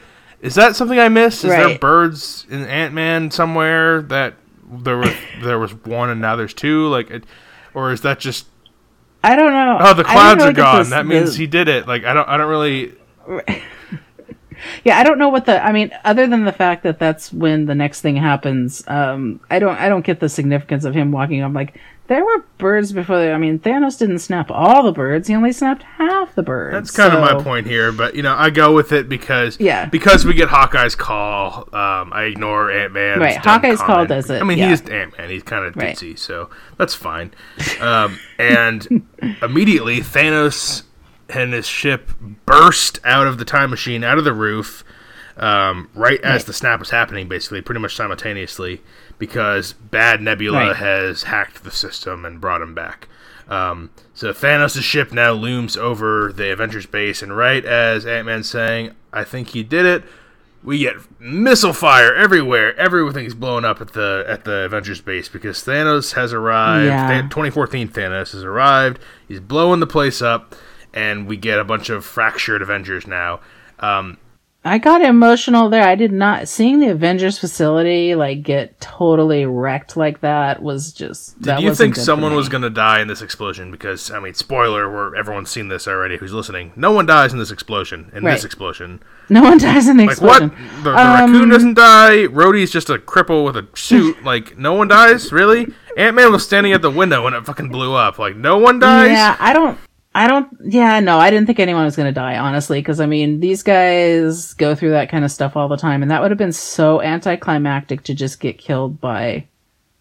I thought Rhodey or Ant-Man might have been. I mean, maybe not Ant-Man. I thought Rhodey might have been toast here. I thought they might have taken out someone who, longtime member of the team, but not as important to the, to the end scene. I thought something like that might happen here, but. That would have really just been only Rhodey. I don't think anybody else could have fit the bill. I thought maybe Ant-Man until I see what Ant-Man does later, and then I'm like, oh yeah, they need him to do that because it's cool. Right. So. Yeah. Also, he might have another movie in him. I'm fine with that. Paul Rudd is actually really good in this movie. I know. I really fell in love with him. I've always liked Paul Rudd comedically, and a couple of dramas here and there, but never have I taken him seriously as this kind of action star kind of guy. And no, he did really I like that. Yeah, like that. Him and Nebula especially, and Rhodey even really get their time with the original six, and I think it builds up three of the smaller characters into potential leaders in the future, and I like that. So the base blows up. Hulk is Hulk and Rocket and Rhodey are getting out, trying to get out of the rubble. You got Hawkeye, who's got the gauntlet because it's fallen down with all the Infinity Stones on it. But Thanos' dog beast creatures from Infinity War are there, and they're chasing after him. It's kind of a horror scene. It kind of reminds me of what's that? The Quiet movie, Quiet Place. Those creatures. That's what it kind of reminded me of. When they're in the dark tunnels and they're chasing after him. Yeah, they're so squawky and but this is all ancillary because we get epicness. It's time for epicness for the next 45 minutes. The epicness. It's another epic battle. Begins with Thanos, and he's got his big sword knife thing that he holds. And out from the rubble emerges Thor and Iron Man and Cap, the original big three Avengers. They walk on to take on Thanos they walk again. Cap at center, Iron Man on left, Thor on the right, and Thor he lightning strikes him, and he goes from being fat, unkempt Thor to still kind of fat, but also with his beard braided, and now he's got Mjolnir, and he's got Stormbreaker. Cap's got a shield, Iron Man's got his suit on, they're ready to go. They are, and they're give a little monologue back and forth to each other before they get into a pretty sweet little fight here, and within pretty quickly, I think Iron Man's the first one to kind of get taken out. Not permanently, obviously, but he kind of gets disabled. So you got Steve and Thor banging on Thanos, and Thanos basically gets down to a one-on-one with Thor. Thor loses Mjolnir, and he's also he's about to get cut by Stormbreaker by Thanos. He's pushing it against him, right? And then here's I think the biggest cheer moment in the whole movie for my theater anyway. Oh, it was you see so Mjolnir, good. it starts to shake a little bit. It's flying through the air. We've never seen Mjolnir ever move except for when Thor calls it. Say for one moment, we'll talk about it in a second, because Mjolnir flies through the air, vision, smacks Thanos in the head, and you think it's Thor calling it, but it flies back, it boomerangs back. Right. Cap's got Mjolnir. Captain America has Mjolnir. He's got the shield, and because he's worthy of it. He's worthy of Mjolnir. He's got Mjolnir, and he's got the shield, and this 30-second flurry is. He's throwing the shield, and he's using the lightning of Mjolnir and smacking Thanos around. Yeah, he's sonic booming him, and he's using it like it's an extension of himself. I mean, he knows what he's doing. It is. It's not just him when I first saw this, and again, I was never the biggest Cap fan. I was just gonna say, you're not a Cap fan, so I'm really surprised that you really like this. Because it's just so. Because it's been set up for 21 movies that Mjolnir is only moved by Thor, and we see it briefly in in Ultron, that Cap moves it a little bit. Thor's all nervous that, oh shit, can he actually move it? But he can't quite pick it up because no one can move Mjolnir unless they're worthy. Yeah. But Cap has proven himself. But guess who didn't want to hurt Thor's feelings? I've heard that theory that he could have moved it there and he didn't because Thor's ego would be bruised. I've heard that theory. I like to believe that he seriously couldn't move it until this moment. More worthy. I like to believe that this was his true moment. And and for someone, like I said, someone who thinks Cap is a middling character as far as actual character development. I know people love Cap. I know people love Chris Evans, and I think he's good. I don't think he's great. I think he's good. Doesn't matter. This moment's so good. This moment's incredible. It's one of the best moments in a movie full of great moments. So he's wielding Mjolnir, but it was so good. That got the biggest. Well, that and one other thing that happened. Oh, I think I know what you're talking about. That got that got a really despite Cap's badassery with Mjolnir and his shield, Thanos is able to get the upper hand once again. Talk about Thanos real quick for a second. He almost got bested several times by several other teams when he had multiple Infinity Stones. Right now, he's just strong purple dude. Like, he doesn't have any stones, and the three badass Avengers are taking him on, like the three heads, and he's holding his own. Yeah. Is it continuity? Yeah. Is it because 2014 Thanos had different, ways about him than 2018 Thanos? You can speculate, but it's something I push aside for this. He's a Titan, though. I mean, he's a force. He's a Titan. He's legit. I mean, Thor's a god. Whether you like it or not, suit. Yeah. Thor's a god. That really shouldn't have been a battle. But I mean, we are. Yes, but also Captain Marvel. Maybe that's a problem. Captain Marvel can just fly through everybody and blow them all up with. She could blow up a planet with like her fist if she wanted to. But there's whatever. We push past it. There's that. But Thanos starts to get the upper hand. And Thanos' armies start to arrive. He's called forth, and we see the Black Order's back. Squidward's back.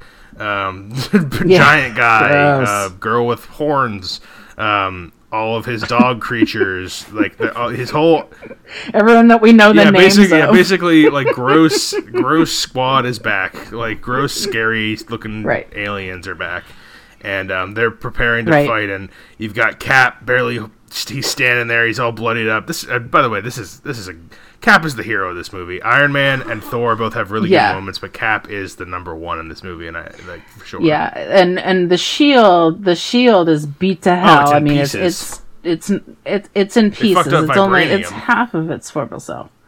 I know, right? So that happened. Just when it seems like Thanos' army is about to take over because the last 7 Avengers are all in shambles, we get. And Cap gets up and he's like, one last time. I mean, oh my God. I could do this all day. Right? No, he doesn't say that. But he gets.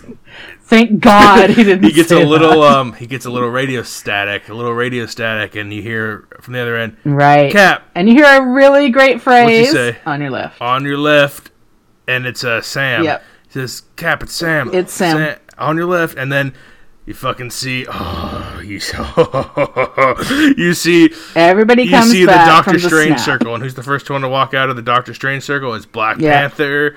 It's Shuri, the tech genius, his sister. Oh, and then the circle starts showing up everywhere, and you don't just get the Avengers. You don't just get the Guardians, and you don't. I mean, you get Falcon flies through, and then you get. Everybody's there. You get the wizards. It's Strange shows up. Spider-Man flies through. Wanda flies through. Fucking Pepper Potts in an Iron Man suit flies through. you get the Benedict Wong, the Asian guy with the powers. He's there. Yeah. You get the Guardians, the riders or whatever, the Guardians ships. Whatever that squad is, the one that had to do with the. Whatever Star-Lord was part of, that one squad. I can't remember their name right now, but they show up. Yeah, the Wakanda soldiers show up. Everyone's there, and then I love the line that like, everyone just shows up, and Thanos is kind of like, what's going on? I know. He got a little grumpy Thanos there for a second. And Strange looks, because Strange is the one doing all this, because his circles are like what's bringing everyone there, and he looks at Benedict Wong, and he's like, is this everyone? And he's like, what more do you need? Like, you want more? Like, seriously, like who did we miss? I mean, and they honestly. did miss a few. They did. We'll get to that after. I don't want to buzzkill this fight because it's so awesome. But you've basically set up like 40 epic Avengers characters, like 4 or 5 of their armies, to take on Thanos' dark ghouls. Squidward and ugly guys. And the grossies. And battle commence. Okay. Not yet. We haven't talked about character ratings or visual and sound because it's just way more fun to talk about the thing. And if you're cool with visual and sound 5, so there's 5 and characters. Character ratings. Oh man, I mean, I wanna. It's up to you. I don't know. Yeah, I know it's up to me, but I can't. I'm gonna 4.75 it. 4.75. I got the Mama K ratings 5 minus. Going quarter points. I know. I don't. 2 minus. Yeah. Doing all kinds of weird stuff. Listen. I'm doing the best I can right now. It's just this is the best I can do. Everybody's there. Everybody's ready to go, and the thing that people have been waiting on forever, especially Marvel fans have been waiting forever. Cap's there and he's Avengers and the whole, this is a time in the main audience where it was collective intake of breath was this. And then he says, fucking assemble. And everyone, he doesn't say fucking assemble. He says just assemble. PG-13 movies get one F-bomb and I don't think they used it. It would have been good if they used it right there. or when Tony Stark does his big move later on, I think it would have been really good there. Yeah, but that would have been good. I think that would have been more powerful there. But I understand they didn't want to use it, unless kids are seeing this movie too. But it's PG-13. You're allowed one F-bomb, and it's the nitpickiest of nitpicks. It doesn't matter. Completely unnecessary because Cap just says Avengers assemble, and people in the theater lose their mind. That's exactly what happens on the screen. It's Ant-Man blows up. We've been waiting. Does Mega Man or whatever he does. Ant-Man becomes Giant Man. It's like, wow, yeah, epic fight. Now it's like the Wakanda fight all over again. Better. I was gonna say, but I'm a Star Wars fan. I've seen a lot of good fights there. The Infinity War fight was epic. There's smaller movies, or not smaller, but lesser thought about movies like what was the Steven Spielberg movie? Ready Player One. That has an epic fight because it has characters from all different things, and this is kind of like that, except all Marvel. Right. This is up there. It's a top 5, top 3 all time mega showdown fight. It's really, and it earns it. I want to ask you all your favorite parts of this fight. I don't want to, we'll go through as much as we can, but before you do, for me, visual and sound 5, epic, really good. Everything works. Even I'm saying I don't remember all the music. Every time the score hits, the Avengers theme hits in some different way. I like the plays of the Guardian songs every once in a while. The opening and closing songs are really tonally correct. And the visuals are bar none. They're the best. It's the best $356 million can buy. So it earns it. And character-wise, that it could make back in about half a day. Yeah, so. Exactly. It's already tripled its budget in one weekend. It's over $1 billion. Yeah. And character-wise, it's it's a 4 or 5. It's not a 5 because there's just still a few things that we've talked about already that I have small issues with, but it's close to it's not perfect, but it's close to perfect. It's as good as you can really hope for. But big in a 3-hour movie. In a 3-hour movie, that's the thing is when I look back on this movie, I'm like, I couldn't cut much. If I could cut, I'd cut 5 minutes maybe overall the whole thing. But I would love to add another hour. 5 minutes would be cut out of Asgard. I know. Yes, but you just absolutely. can't. You can't have. I'd love to, but you just can't have a 4-hour, 5-hour movie. But the fight scene, and then the focus of the fight scene becomes the Infinity Glove, which the gauntlet, the gauntlet, which when it sort of gets lost a little bit, and it sort of gets handled by many Avengers. In this big epic fight, what are some of your highlights? What are maybe 2 or 3 of your favorite character moments, or because it's hard, it's tough to even go through all of it. There's so much that happens here. But this might surprise you, but it's not going to surprise you one iota.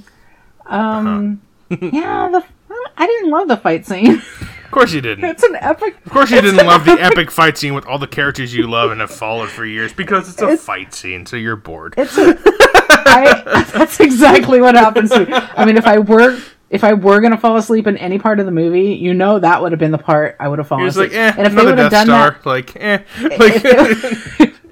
if they would have done that in the middle of the movie, I can pretty much guarantee I was going to fall asleep during it. Even if it starred Cap's ass, I would still be. There's still got to be some parts of the little character moments because there are I could probably name 10 awesome character moments. I'll try to cut it down, but come on, there's something in the fight that you just stuck out. Sure. I like the fact that Barton was the one who had the gauntlet for a while. I mean, he always seems like such an ancillary character. Yeah, people always. But he's not. Yeah, but he's awesome. We both love Hawkeye. Yeah, and he really took ownership of it for a big part of that. And probably also I liked Spider-Man, what Spider-Man was doing in the whole thing. Yes, Spider-Man. I love really everything that fight. I love everything that Wakandans do. So anything that any Wakandan was doing, Black Panther had it for a little while. I mean, it was hard because you couldn't really give anybody license to be really crazy with it because everyone got 15 seconds to a minute. It's just kind of a volleyball. Yeah, it was sort of like if you're scoring the last goal and you want to make sure everybody touches it, so that everybody gets a little glory with it. But I mean, for me, the biggest part of it was where, it was the end, was the very, maybe you want to mention a couple parts that you really enjoyed beforehand, but the end was really the big part. I'll say a couple things that I love. I mean, obviously, Spider-Man had some cool shit. The insta-kill thing where his spider arms just stab everyone in sight. I love that Spider-Man doing it because he's kind of like the most unsure of himself. I love, and this is a good example of a good, strong female character that's super powerful, but you are on her side, and that is Scarlet Witch. She she's got a score to settle. She's lost her brother to Ultron. She Vision. That's and when I compare, this is the part where I want to do this. I want to compare Scarlet Witch to Captain Marvel because both are overpowered. Could be the best in the universe without much effort because of their power sets. And I love Scarlet Witch so much more than Captain Marvel. One, because she's had more movies, fair. She hasn't had her own standalone movie, so, it's kind of it's almost even there. But Scarlet Witch is arced in a long time. She's gone from confused child to she was a baddie. She was brought up to be a baddie. To kind of green behind the gills rookie to one of the most badass Avengers. She's grown and changed. She's had camaraderie with Vision, who we don't get in this movie, but I think it's kind of fair because he's part stone, so he can't exist. He's dead. It would have been nice to see him, but he can't. It would have been too much extra time to explain that. He's Gamora dead. I agree. He's Gamora dead.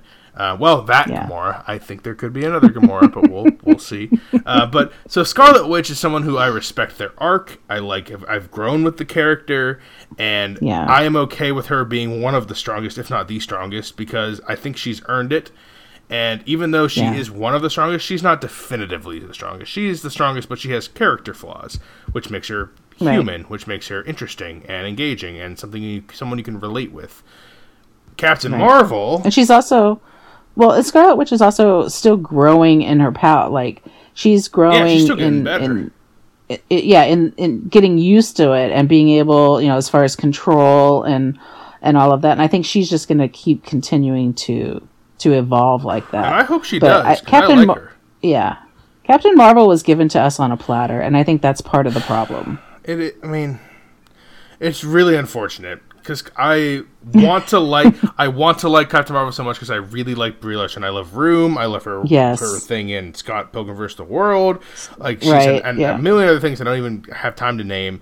I love Brie Larson, and I like the idea. It's not I'm opposed to strong female characters. I like strong female characters that are relatable, that make sense, and there are. You could even say Black Widow's turn to full-fledged good guy hero has been a slow burn, but even then, stuff like that is just like, and it's not like she has powers, but that's why I like to compare. That's why I like comparing her to Scarlet Witch, someone who is she almost took out Thanos in this fight by herself. She almost did, and she's not even fully, polished. And she almost did it the first time too. Yeah, in Infinity War. She's got levitation, mind control, right? Like energy, power control. She has like energy constraint. Which is, again, similar to Captain Marvel's, where hers is just kind of like a blow it out the ass kind of power. Like she just rams through ships. I mean, we should say, I think we have already, or people already know, Captain Marvel returns for the fight just to blow up ships and carry the gauntlet for a bit.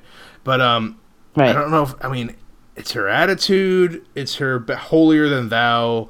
Like she can't learn anything, and she's infallible. It's just. I don't like any character. She's just not. I think she's not integrated. I think she's separate, and for whatever reason that she's still, in my mind anyway, that's how she comes across. But trying to bring her in and having her be so other, it kind of it makes it difficult because. Well, they're all others. They're all out, in every sense. They're all outcasts. I know, but when I say other, is all the other Avengers, even the ones that have only been like the Guardians, seem more like a family with the Avengers in Infinity War and Rocket in this movie than she does by a lot. Yeah. And I think it's the attitude. It's the I fly around to 50 planets a day and you guys can barely cover one. It's that attitude. Right. It's not just the, it's the character. Like she has to, of course she's going to be that because she's that powerful. But the fact that she has no humility, I was just going to say, her lack of humility is difficult. With other characters. You just have to have something to grab onto, and it's just, she's just, I'm glad you have some of these problems too. I don't want to, because I'm the only guy on this podcast. I don't want to sound like like a fucking woman hater. I don't want that to be coming across. Like, no, she didn't have enough time. She didn't have anyone to play off either. Like, so in her movie at least she had Nick Fury to play off some. Who's awesome. And that. What? I said who's awesome? Who's awesome? Not in this movie, awesome, but we in general. We didn't get any. Yeah, we didn't get any Nick Fury until the last millisecond. He stood stoically around for 5 seconds. Like, okay, look, Nick's there. Yeah. So, but for me, that didn't really deter. It just it just didn't feel finished for me. I don't dwell on her in this movie because it's not important to me.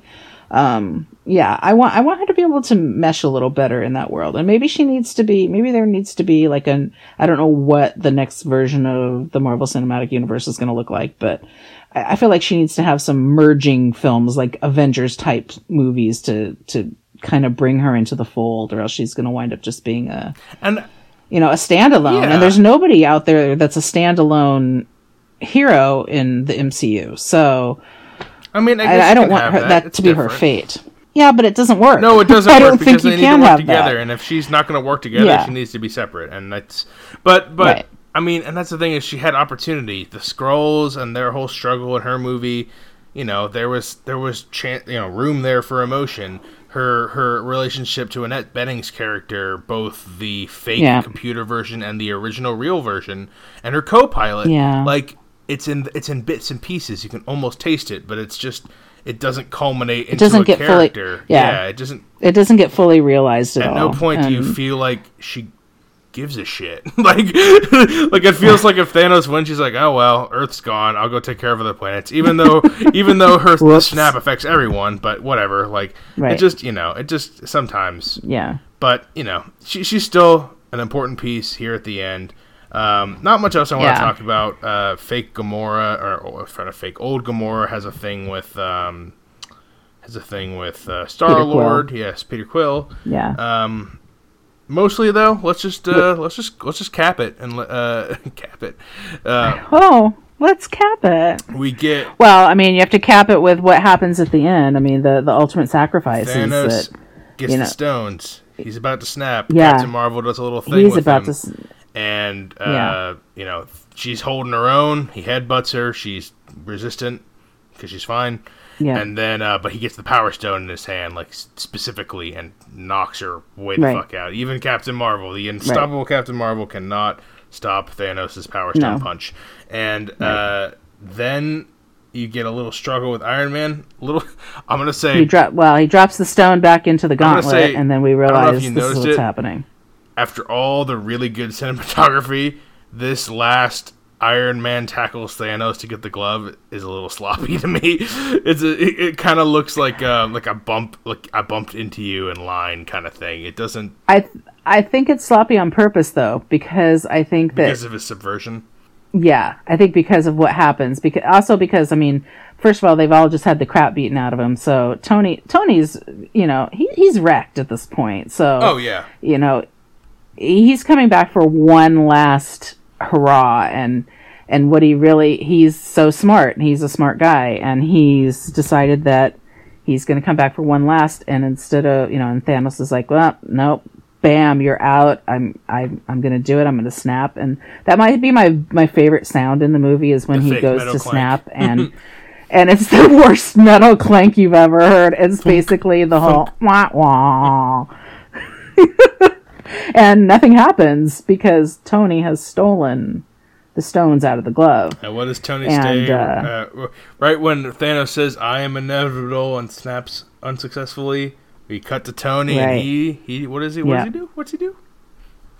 Well, you can say it. I've done all the fun stuff. So I just talked about how I don't like Captain Marvel for 15 minutes. You get the big moment. This is your universe. You're the fan. It is, and it's my favorite line. Tony gets. He has the glove. He has the Hulk. I am inevitable. The Iron Man glove. Yeah, I am inevitable, and I'm thrown back to the very first Iron Man movie. My very favorite line in that movie is at the very end, where he's supposed to say, "I didn't do any of this," but he just looks up and says, "I am Iron Man." Snaps his fingers, and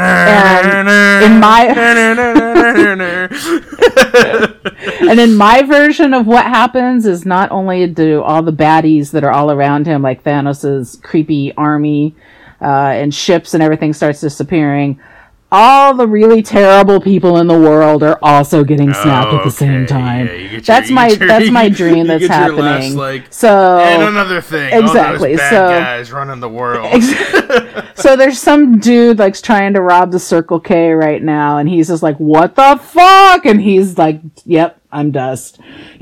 Some really terrible person. I don't know. Who's corrupt. Exactly. Harvey Weinstein gets snapped away. Harvey Weinstein got snapped so hard. What if they give that montage of just people who have like fallen from Cosby's in jail and just like turns to dust? What is going on? Yeah, it would be fairly brilliant. I mean, it might cause the same kind of chaos that the other snap caused, but in a different way.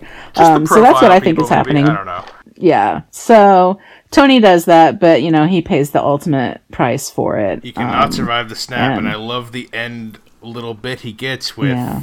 He gets with Spider, Pepper. Yes, Pepper and Peter. Oh, Peter is still calling him Mr. Stark, and he says Tony. The very last thing he says is Tony. Calls him an equal, and then Pepper. He calls him Tony. Pepper, who I know you have your problems with Gwyneth Paltrow, the actress. Can you admit she's really and good also here? Pepper Potts. No, you don't like her here. Not in any part of this movie. You don't like her. No, her bangs take me out. Like, girl, I'm not kidding you. When I see her, sorry, I'm gonna play the card. I mean, no, I can't.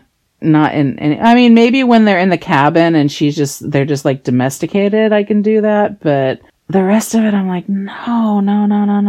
Anyway. Yeah. All right. Well, so she tells him it's okay for him to leave, that they're going to be fine. You can finally rest after all that work, You can rest. Yeah, exactly. And so then he dies, and I'm crying. And I'm crying too, and I don't like Tony Stark either. That's the thing is, I was gonna say I thought I'd never cry over Iron Man. At least Cap. Daddy was crying. I don't like Cap or Iron Man, and I still like Marvel movies. Mostly because of later Thor and a lot of the smaller characters, and it's just really good writing. But I mean, I'm getting emotional over and Cap good and directing. Iron Man moments, which I never thought I would do, because I don't, I know, I'm so glad this happened for you. Even in Iron Man 1, even in Winter Soldier, even in Civil War, that I love. I love Civil War. It's one of my favorites.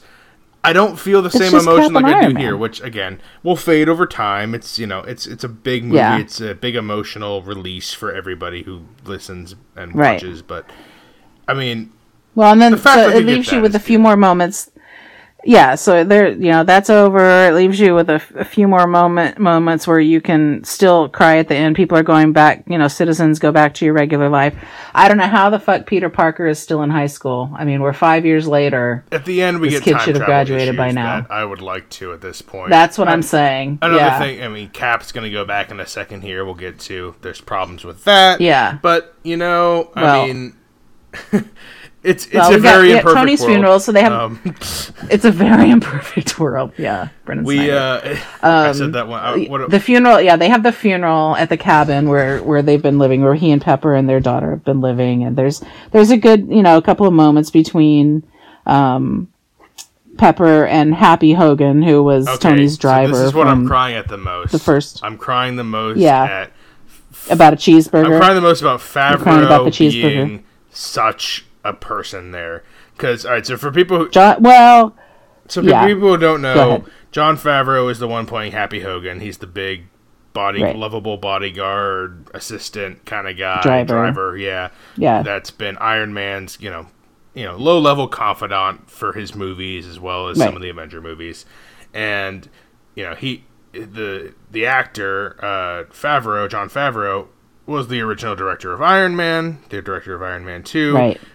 And I am so emotional here the most. I'm even emotional right now as we're recording this. I can say you're starting to break up right now. Because it's a little meta, and I like the meta-ness of it. It is. It's not only is he circle. Iron Man's... Oh, I can't believe I'm breaking up about this right now. I can't believe this is the part that I bring up. He's not just the biggest confidant of Iron Man. Without him... Oh God, there is no Iron Man. Without him making such a good Iron Man movie, there is no MCU.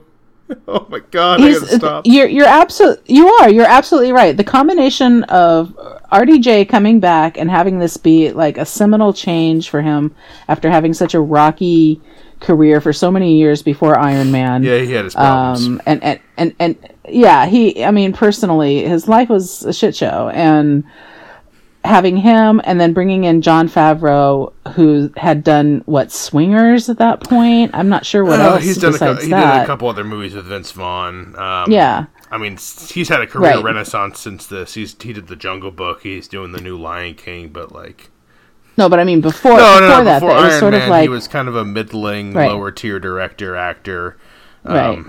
But I was listening to an interview with one of the people who, it might have even been Kevin Feige who said it, was just who's the president of Marvel Entertainment, Marvel Movies. And he said, we thought that this was going to work. And we pretended like this was going to work. And then as Iron Man kept going, as they were shooting and they were seeing dailies, they were like, this is actually going to work. I mean, this is like the next big thing. And when they started it, they just didn't know, but they picked people who they thought were really, dedicated to the thought and the process and to bringing this character to life. And there was nothing like this before Iron Man. I mean, there was Superman. Maybe the Christopher Nolan Batman were as close as you could get. But still, those never offshot into anything else. It's a different tone, but yeah, I mean... Yeah. Well, it's a totally different tone, but there was just like, they tried to do other movies, in the DC. And they're still struggling with that, with the exception of Wonder Woman. Not just DC, I think they tried to make a monster universe, Sony did. Like, everyone's trying to make a cinematic universe now, but this was the first and... Right. Right. I mean, they had Marvel movies before this. There was they tried to make the Fantastic Four. It was supposed to be a trilogy, and they stopped at 2 because they're like, wow, 1 was not good, 2 was really bad. What's 3 going to look like, So, I mean, this had been tried, and you're doing it with these people who really were at a point in their careers, or at least Robert Downey Jr. was, where it was like, this is a make or break Renaissance kind of thing. So the fact that he was there and they spent so much screen time with him and Tony's daughter was just, I mean, it was pretty magical. I'm not gonna lie. I didn't cry. I'm still trying to pull it together, honestly. I know you are. That's why I'm still talking. Usually I don't get to talk this long, but the Favreau being there. I'm sorry. So the funeral's happening. The funeral's happening, and it's so. Do you cry over everything that's this meta? I mean, my God. What they have to behind the scenes nod. I mean, it just. Oh my God. Finish it. So they're having the film. I'm gonna. Do the Thor. The Thor is fun. Captain America has a happy ending. Just finished it. Okay, yeah, everybody's there. So everybody's at the funeral. Everybody that you can imagine in Tony's life is at this funeral. It's pretty amazing. There's one boy that I can't figure out who it is, and so afterwards I have to look it up, and it winds up being, it winds up being Harley from Iron Man 3, and I was like, that's fairly brilliant. I mean, that's something that I didn't catch. So at this point, the only thing that's need to be left is that those stones need to be returned to their time frame, and so Cap is the one to do the duty, and Bucky's there, and Bucky, tells them goodbye, and they have a line that they do that's a repeat line from Captain America, the First Avenger, which this got me all teary because, Steve says... I said I can't be the only one crying. Well, right now, between the two of us, you're the only one crying. Yeah, but that doesn't count. But we don't count. So there's a line between Steve and Bucky about, don't do anything stupid. How can I? You're taking all the stupid with you. And Steve gets back in the thing. And I realize at that point, I'm like, he's not coming back because he and Bucky just said that was their way of saying goodbye. That's their goodbye message.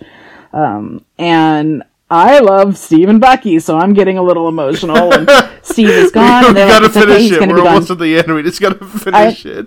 I know. And so it's 5 seconds. He's like, he's going to be back in 5 seconds. And 5 seconds passes. And guess what? Steve doesn't come back. And everyone's panicking a little bit. And we notice that Bucky noticed, I think it's Bucky who notices that there's somebody sitting out near the lake. And it's Steve. And not only is it Steve, but it's like 103-year-old Steve. It's like Clint Eastwood, Stan Lee, Steve. I know. And the first thing I noticed when they went over to talk to new old Steve was that he had a wedding ring on. And I was just like, oh my God. And I'm saying these words out loud. It's very quiet in the theater. And I'm like, oh my God, he's married. Oh my God, he's married. He's married. And then I'm like, it's got to be Peggy. And anyway, in what everybody should know should be a really big moment, he hands over the shield and the mantle of Captain America to Sam Falcon, which, good choice. It's somebody who doesn't have any power. And Bucky. I mean, I don't like Bucky at all, so of course I'm cheering for Sam, but like... I love Bucky. I understand Sam better. I mean, I understand that it should go to Sam, and I know the mantle in the comics has gone to both. Yeah, I agree. But, Sam is a better Sam is less choice. Problematic, and, Bucky's not too far out of, being out of rehab and cryogenic, Yeah, Bucky's arc freezing. Enough. I think we can go with Sam. Yeah, Bucky is not arced enough, but he's not ready to take over the mantle of Captain America. So he basically hands it over, and, for the extra 1 minute or whatever that he was gone, it looks like he's lived a different life. And I'm confused and happy-ish. And then there's a little blurb at the very end where we see a house, and they pan up, and we hear a song from The Winter Soldier that Nick Fury is playing when he's in Cap's apartment, and the song is called "It's Been a Long, Long Time," and he is having his dance with Peggy, and this is probably back in the 50s, I'm guessing, late 40s or 50s, and he and Peggy wind up together. Which I'm happy about. That's the thing is, I thought you would be way happier about this because you were worried about him dying, as was I. I thought he was dead. I was super worried about him dying. Not die, and you knew this was his last movie. It had to be it. But not only does he not die, he gets a really happy ending. He really does. He gets a happy ending, but when I look at it, it doesn't make sense to me with the whole time travel thing. And but I mean, that doesn't fit into, and I guess that's okay. I mean, I have to suspend that and be like, that's okay, because this is the best thing that could have happened to Steve. This is, Steve gets home. Oh yeah, no, that's the thing is, for even me who doesn't like, Captain America, Steve Rogers as a character that much, he's a middling character for me. I prefer this fate to any other at this point, especially considering Iron Man's already sacrificed himself. Like, I figured once he was getting flashed away to go to Return the Stones, he wasn't coming back. He was going to have happy ending with Peggy, and even though I don't care about him, even though it kind of breaks some rules, I would rather this than anything else. Yeah, it was pretty magical. Also, Thor becomes a Guardian of the Galaxy. Let's just say that before the credits. As Guardian of the Galaxy. As Guardians of the Galaxy, they get some good banter there, and I'm hoping he sticks around for that. I think Chris Hemsworth. I've heard him say that he was getting tired of the Thor character playing him until he did Ragnarok with Taika Waititi, and since then he's been like, Thor's totally revitalized. He's super fun to play. I'm fine with playing him. So I'm hoping that we get him integrated with the Guardians of the Galaxy, as Guardians of the Galaxy in the future. I think that'll be fun. Yeah, I think him and Pratt play off each other really well. It'll be some space you actually enjoy. As those characters. So it's going to be hard for me. We're at the end, because that's the end is... we are. The 50s with... It's the end game. With Peggy. And he's with Peggy, his love, and he gives her a kiss, and every person that's a Steggy fan is losing their mind, and I'll have to carry it now. I'm trying not to think about Favreau at all. So... I don't want to. We're close to 2 hours. We usually don't run over an hour. We're going hard on this, and I knew it was only going to be two of us, because if we had anyone else on the show, it would be just too long. But this isn't about being in line. I said that even from the beginning. I was trying to keep you in line. They might have kept us in line, though. They might have been like, "Stop talking about that." It's the culmination. Yeah, I got to shit on Captain Marvel a little bit. Who, again, I had to reel you back from Captain Marvel for a little bit. So she's not the worst character, but. You're right. Overall feel and resonance as you cry talking about this movie. What do you got? I'm gonna go with a 0. No, this is a 5 for me. I'm telling you, it was a 3-hour movie that lasted 45 minutes. I was so in, and when I saw it the second time, I thought, I'm just going to be, kind of nitpicky now. I wanted to watch it so that I'd be able to talk about it more than just like, oh my God, did you see all the great Cap parts? I think we've covered it pretty well. I think I did okay with that. As far as fans yeah. I was just as enamored the second time. I was in the front row of IMAX, so that was a little unnerving, but, it's a 5 for me. This movie, I would go see it again tonight, although it's very late. I really would. Yeah. I think the really only super minus on this movie is that I could have done with a little more bearded Cap. I've already given my gripes on the negatives in this movie, and I don't want to do any more negatives, because I think we've really exhausted that this is a good movie. I'm giving it a 5 as well for feel and resonance, because if I can't get through a review without crying, then I shouldn't. I can't. We both just cried on this review. I cry at all movies, but when I cry at the review that we are giving him a movie that I've seen twice already, I know. It's and I don't. Yeah, you're way more mushy at movies than I am. So all of us, of all the films with the women in my life hosts, I am the mushiest by far. It's true story. Across the board, I'll just start. It's a recommend. Obviously, it's a recommend. If you've seen 3 MCU movies, if you've seen 10, if you've seen Infinity War, if you've seen any of the Avengers movies, if you have any... If you're a big fan of nice asses, you should see this movie. If you're a big fan of nice... if you have any emotional resonance with superhero movies or the Marvel Cinematic Universe or just anything in general that relates to superheroes... Good storytelling. Check out Infinity War while it's on Netflix, and then check this out, because it's just... That's the way to do it right there. You remember 10, 15 years ago, I did not like superhero movies. Before the Christopher Nolan Batmans, as a child, I disparaged them. That's crazy. Yeah, that's not something that we did. Yeah, kids are supposed to like superheroes. I didn't. You guys didn't. And I was fine with that, because they're mostly crap before the Christopher Nolan Batman. So then they came along, changed the game, and then Marvel came along and changed the game again, and upped it to a level. I mean, you go from really like a dark, brooding, awesome Batman trilogy to a 22 movie universe of quality filmmaking. It's not like it's just crap. Right. It's really good. I'd say of Oscar-nominated filmmaking. It's Oscar-nominated, in multiple categories. So like. It's just upped its game so much. It's hard to imagine it beating this peak as far as, box office critically. But, I mean, they've set the bar here. Who knows what they can do in the future? It's tough to imagine, but you never know. It's a recommend from me. Can't wait to see. Mama K, I'm going to go ahead and guess it's a recommend from you. I get, if you don't have anything else to do, you should, go see this movie. I mean, it's a feel-good movie. It's funny. It's everything. So do it. Do it. There you go. I mean, I could do this all day. Like we said, I don't know if it will, if you don't watch any of these movies and you go try to see it cold, like, oh, everyone's watching this movie, I'm going to go see it, and you haven't seen any of the other Marvel movies, it definitely won't make as much sense. Thinking about it back, though, I think it's 3 hours, so it's going to be tough for you. That's the only problem. That's the only hang up. If it were 2 hours of this, I think you could get through it and really like it, but... It does not feel like 3 hours, though. It just doesn't. No, really, it's a smooth 3 hours. I've watched movies that were an hour and a half that felt way longer than this.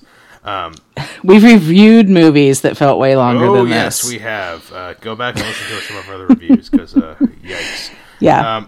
We've gone long, though. This is the longest review Thanks for having me on this. I know. I feel like, thank you for being if we just went if we went another hour, we would just be the same length as the movie. So there's that. No, thank you for having me. This has been something I've been looking forward to for a long time, and you know that. Oh yeah, I mean, me not as much, but after this review, I'm reevaluating everything.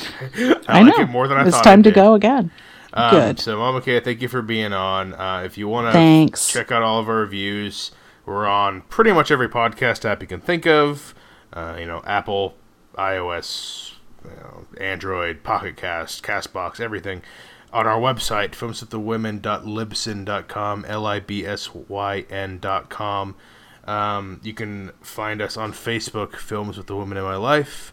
You can find us on Twitter at FilmsWomenPod, and you can always find me and reach out to me on Instagram. I am Brennan_podhost.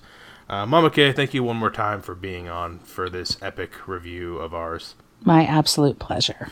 And until next time, everyone, this is Brennan signing off saying, enjoy your movies and cry if you like them, but enjoy them. Thanks for listening to Films with the Women in My Life. If you enjoyed being a listener in our life, subscribe to us on iTunes. Please leave a review as it helps more people find the show. Like us on Facebook at Films with the Women in My Life. Follow us on Twitter at FilmsWomenPod. And check out our website, filmswiththewomen.libsyn.com. That's filmswiththewomen.libsyn.com. Original music for the show was created by Ian Burke. Original artwork created by Nicole D'Alessio. This show is produced by Brennan Snyder. Thank you again for listening and enjoy your movies.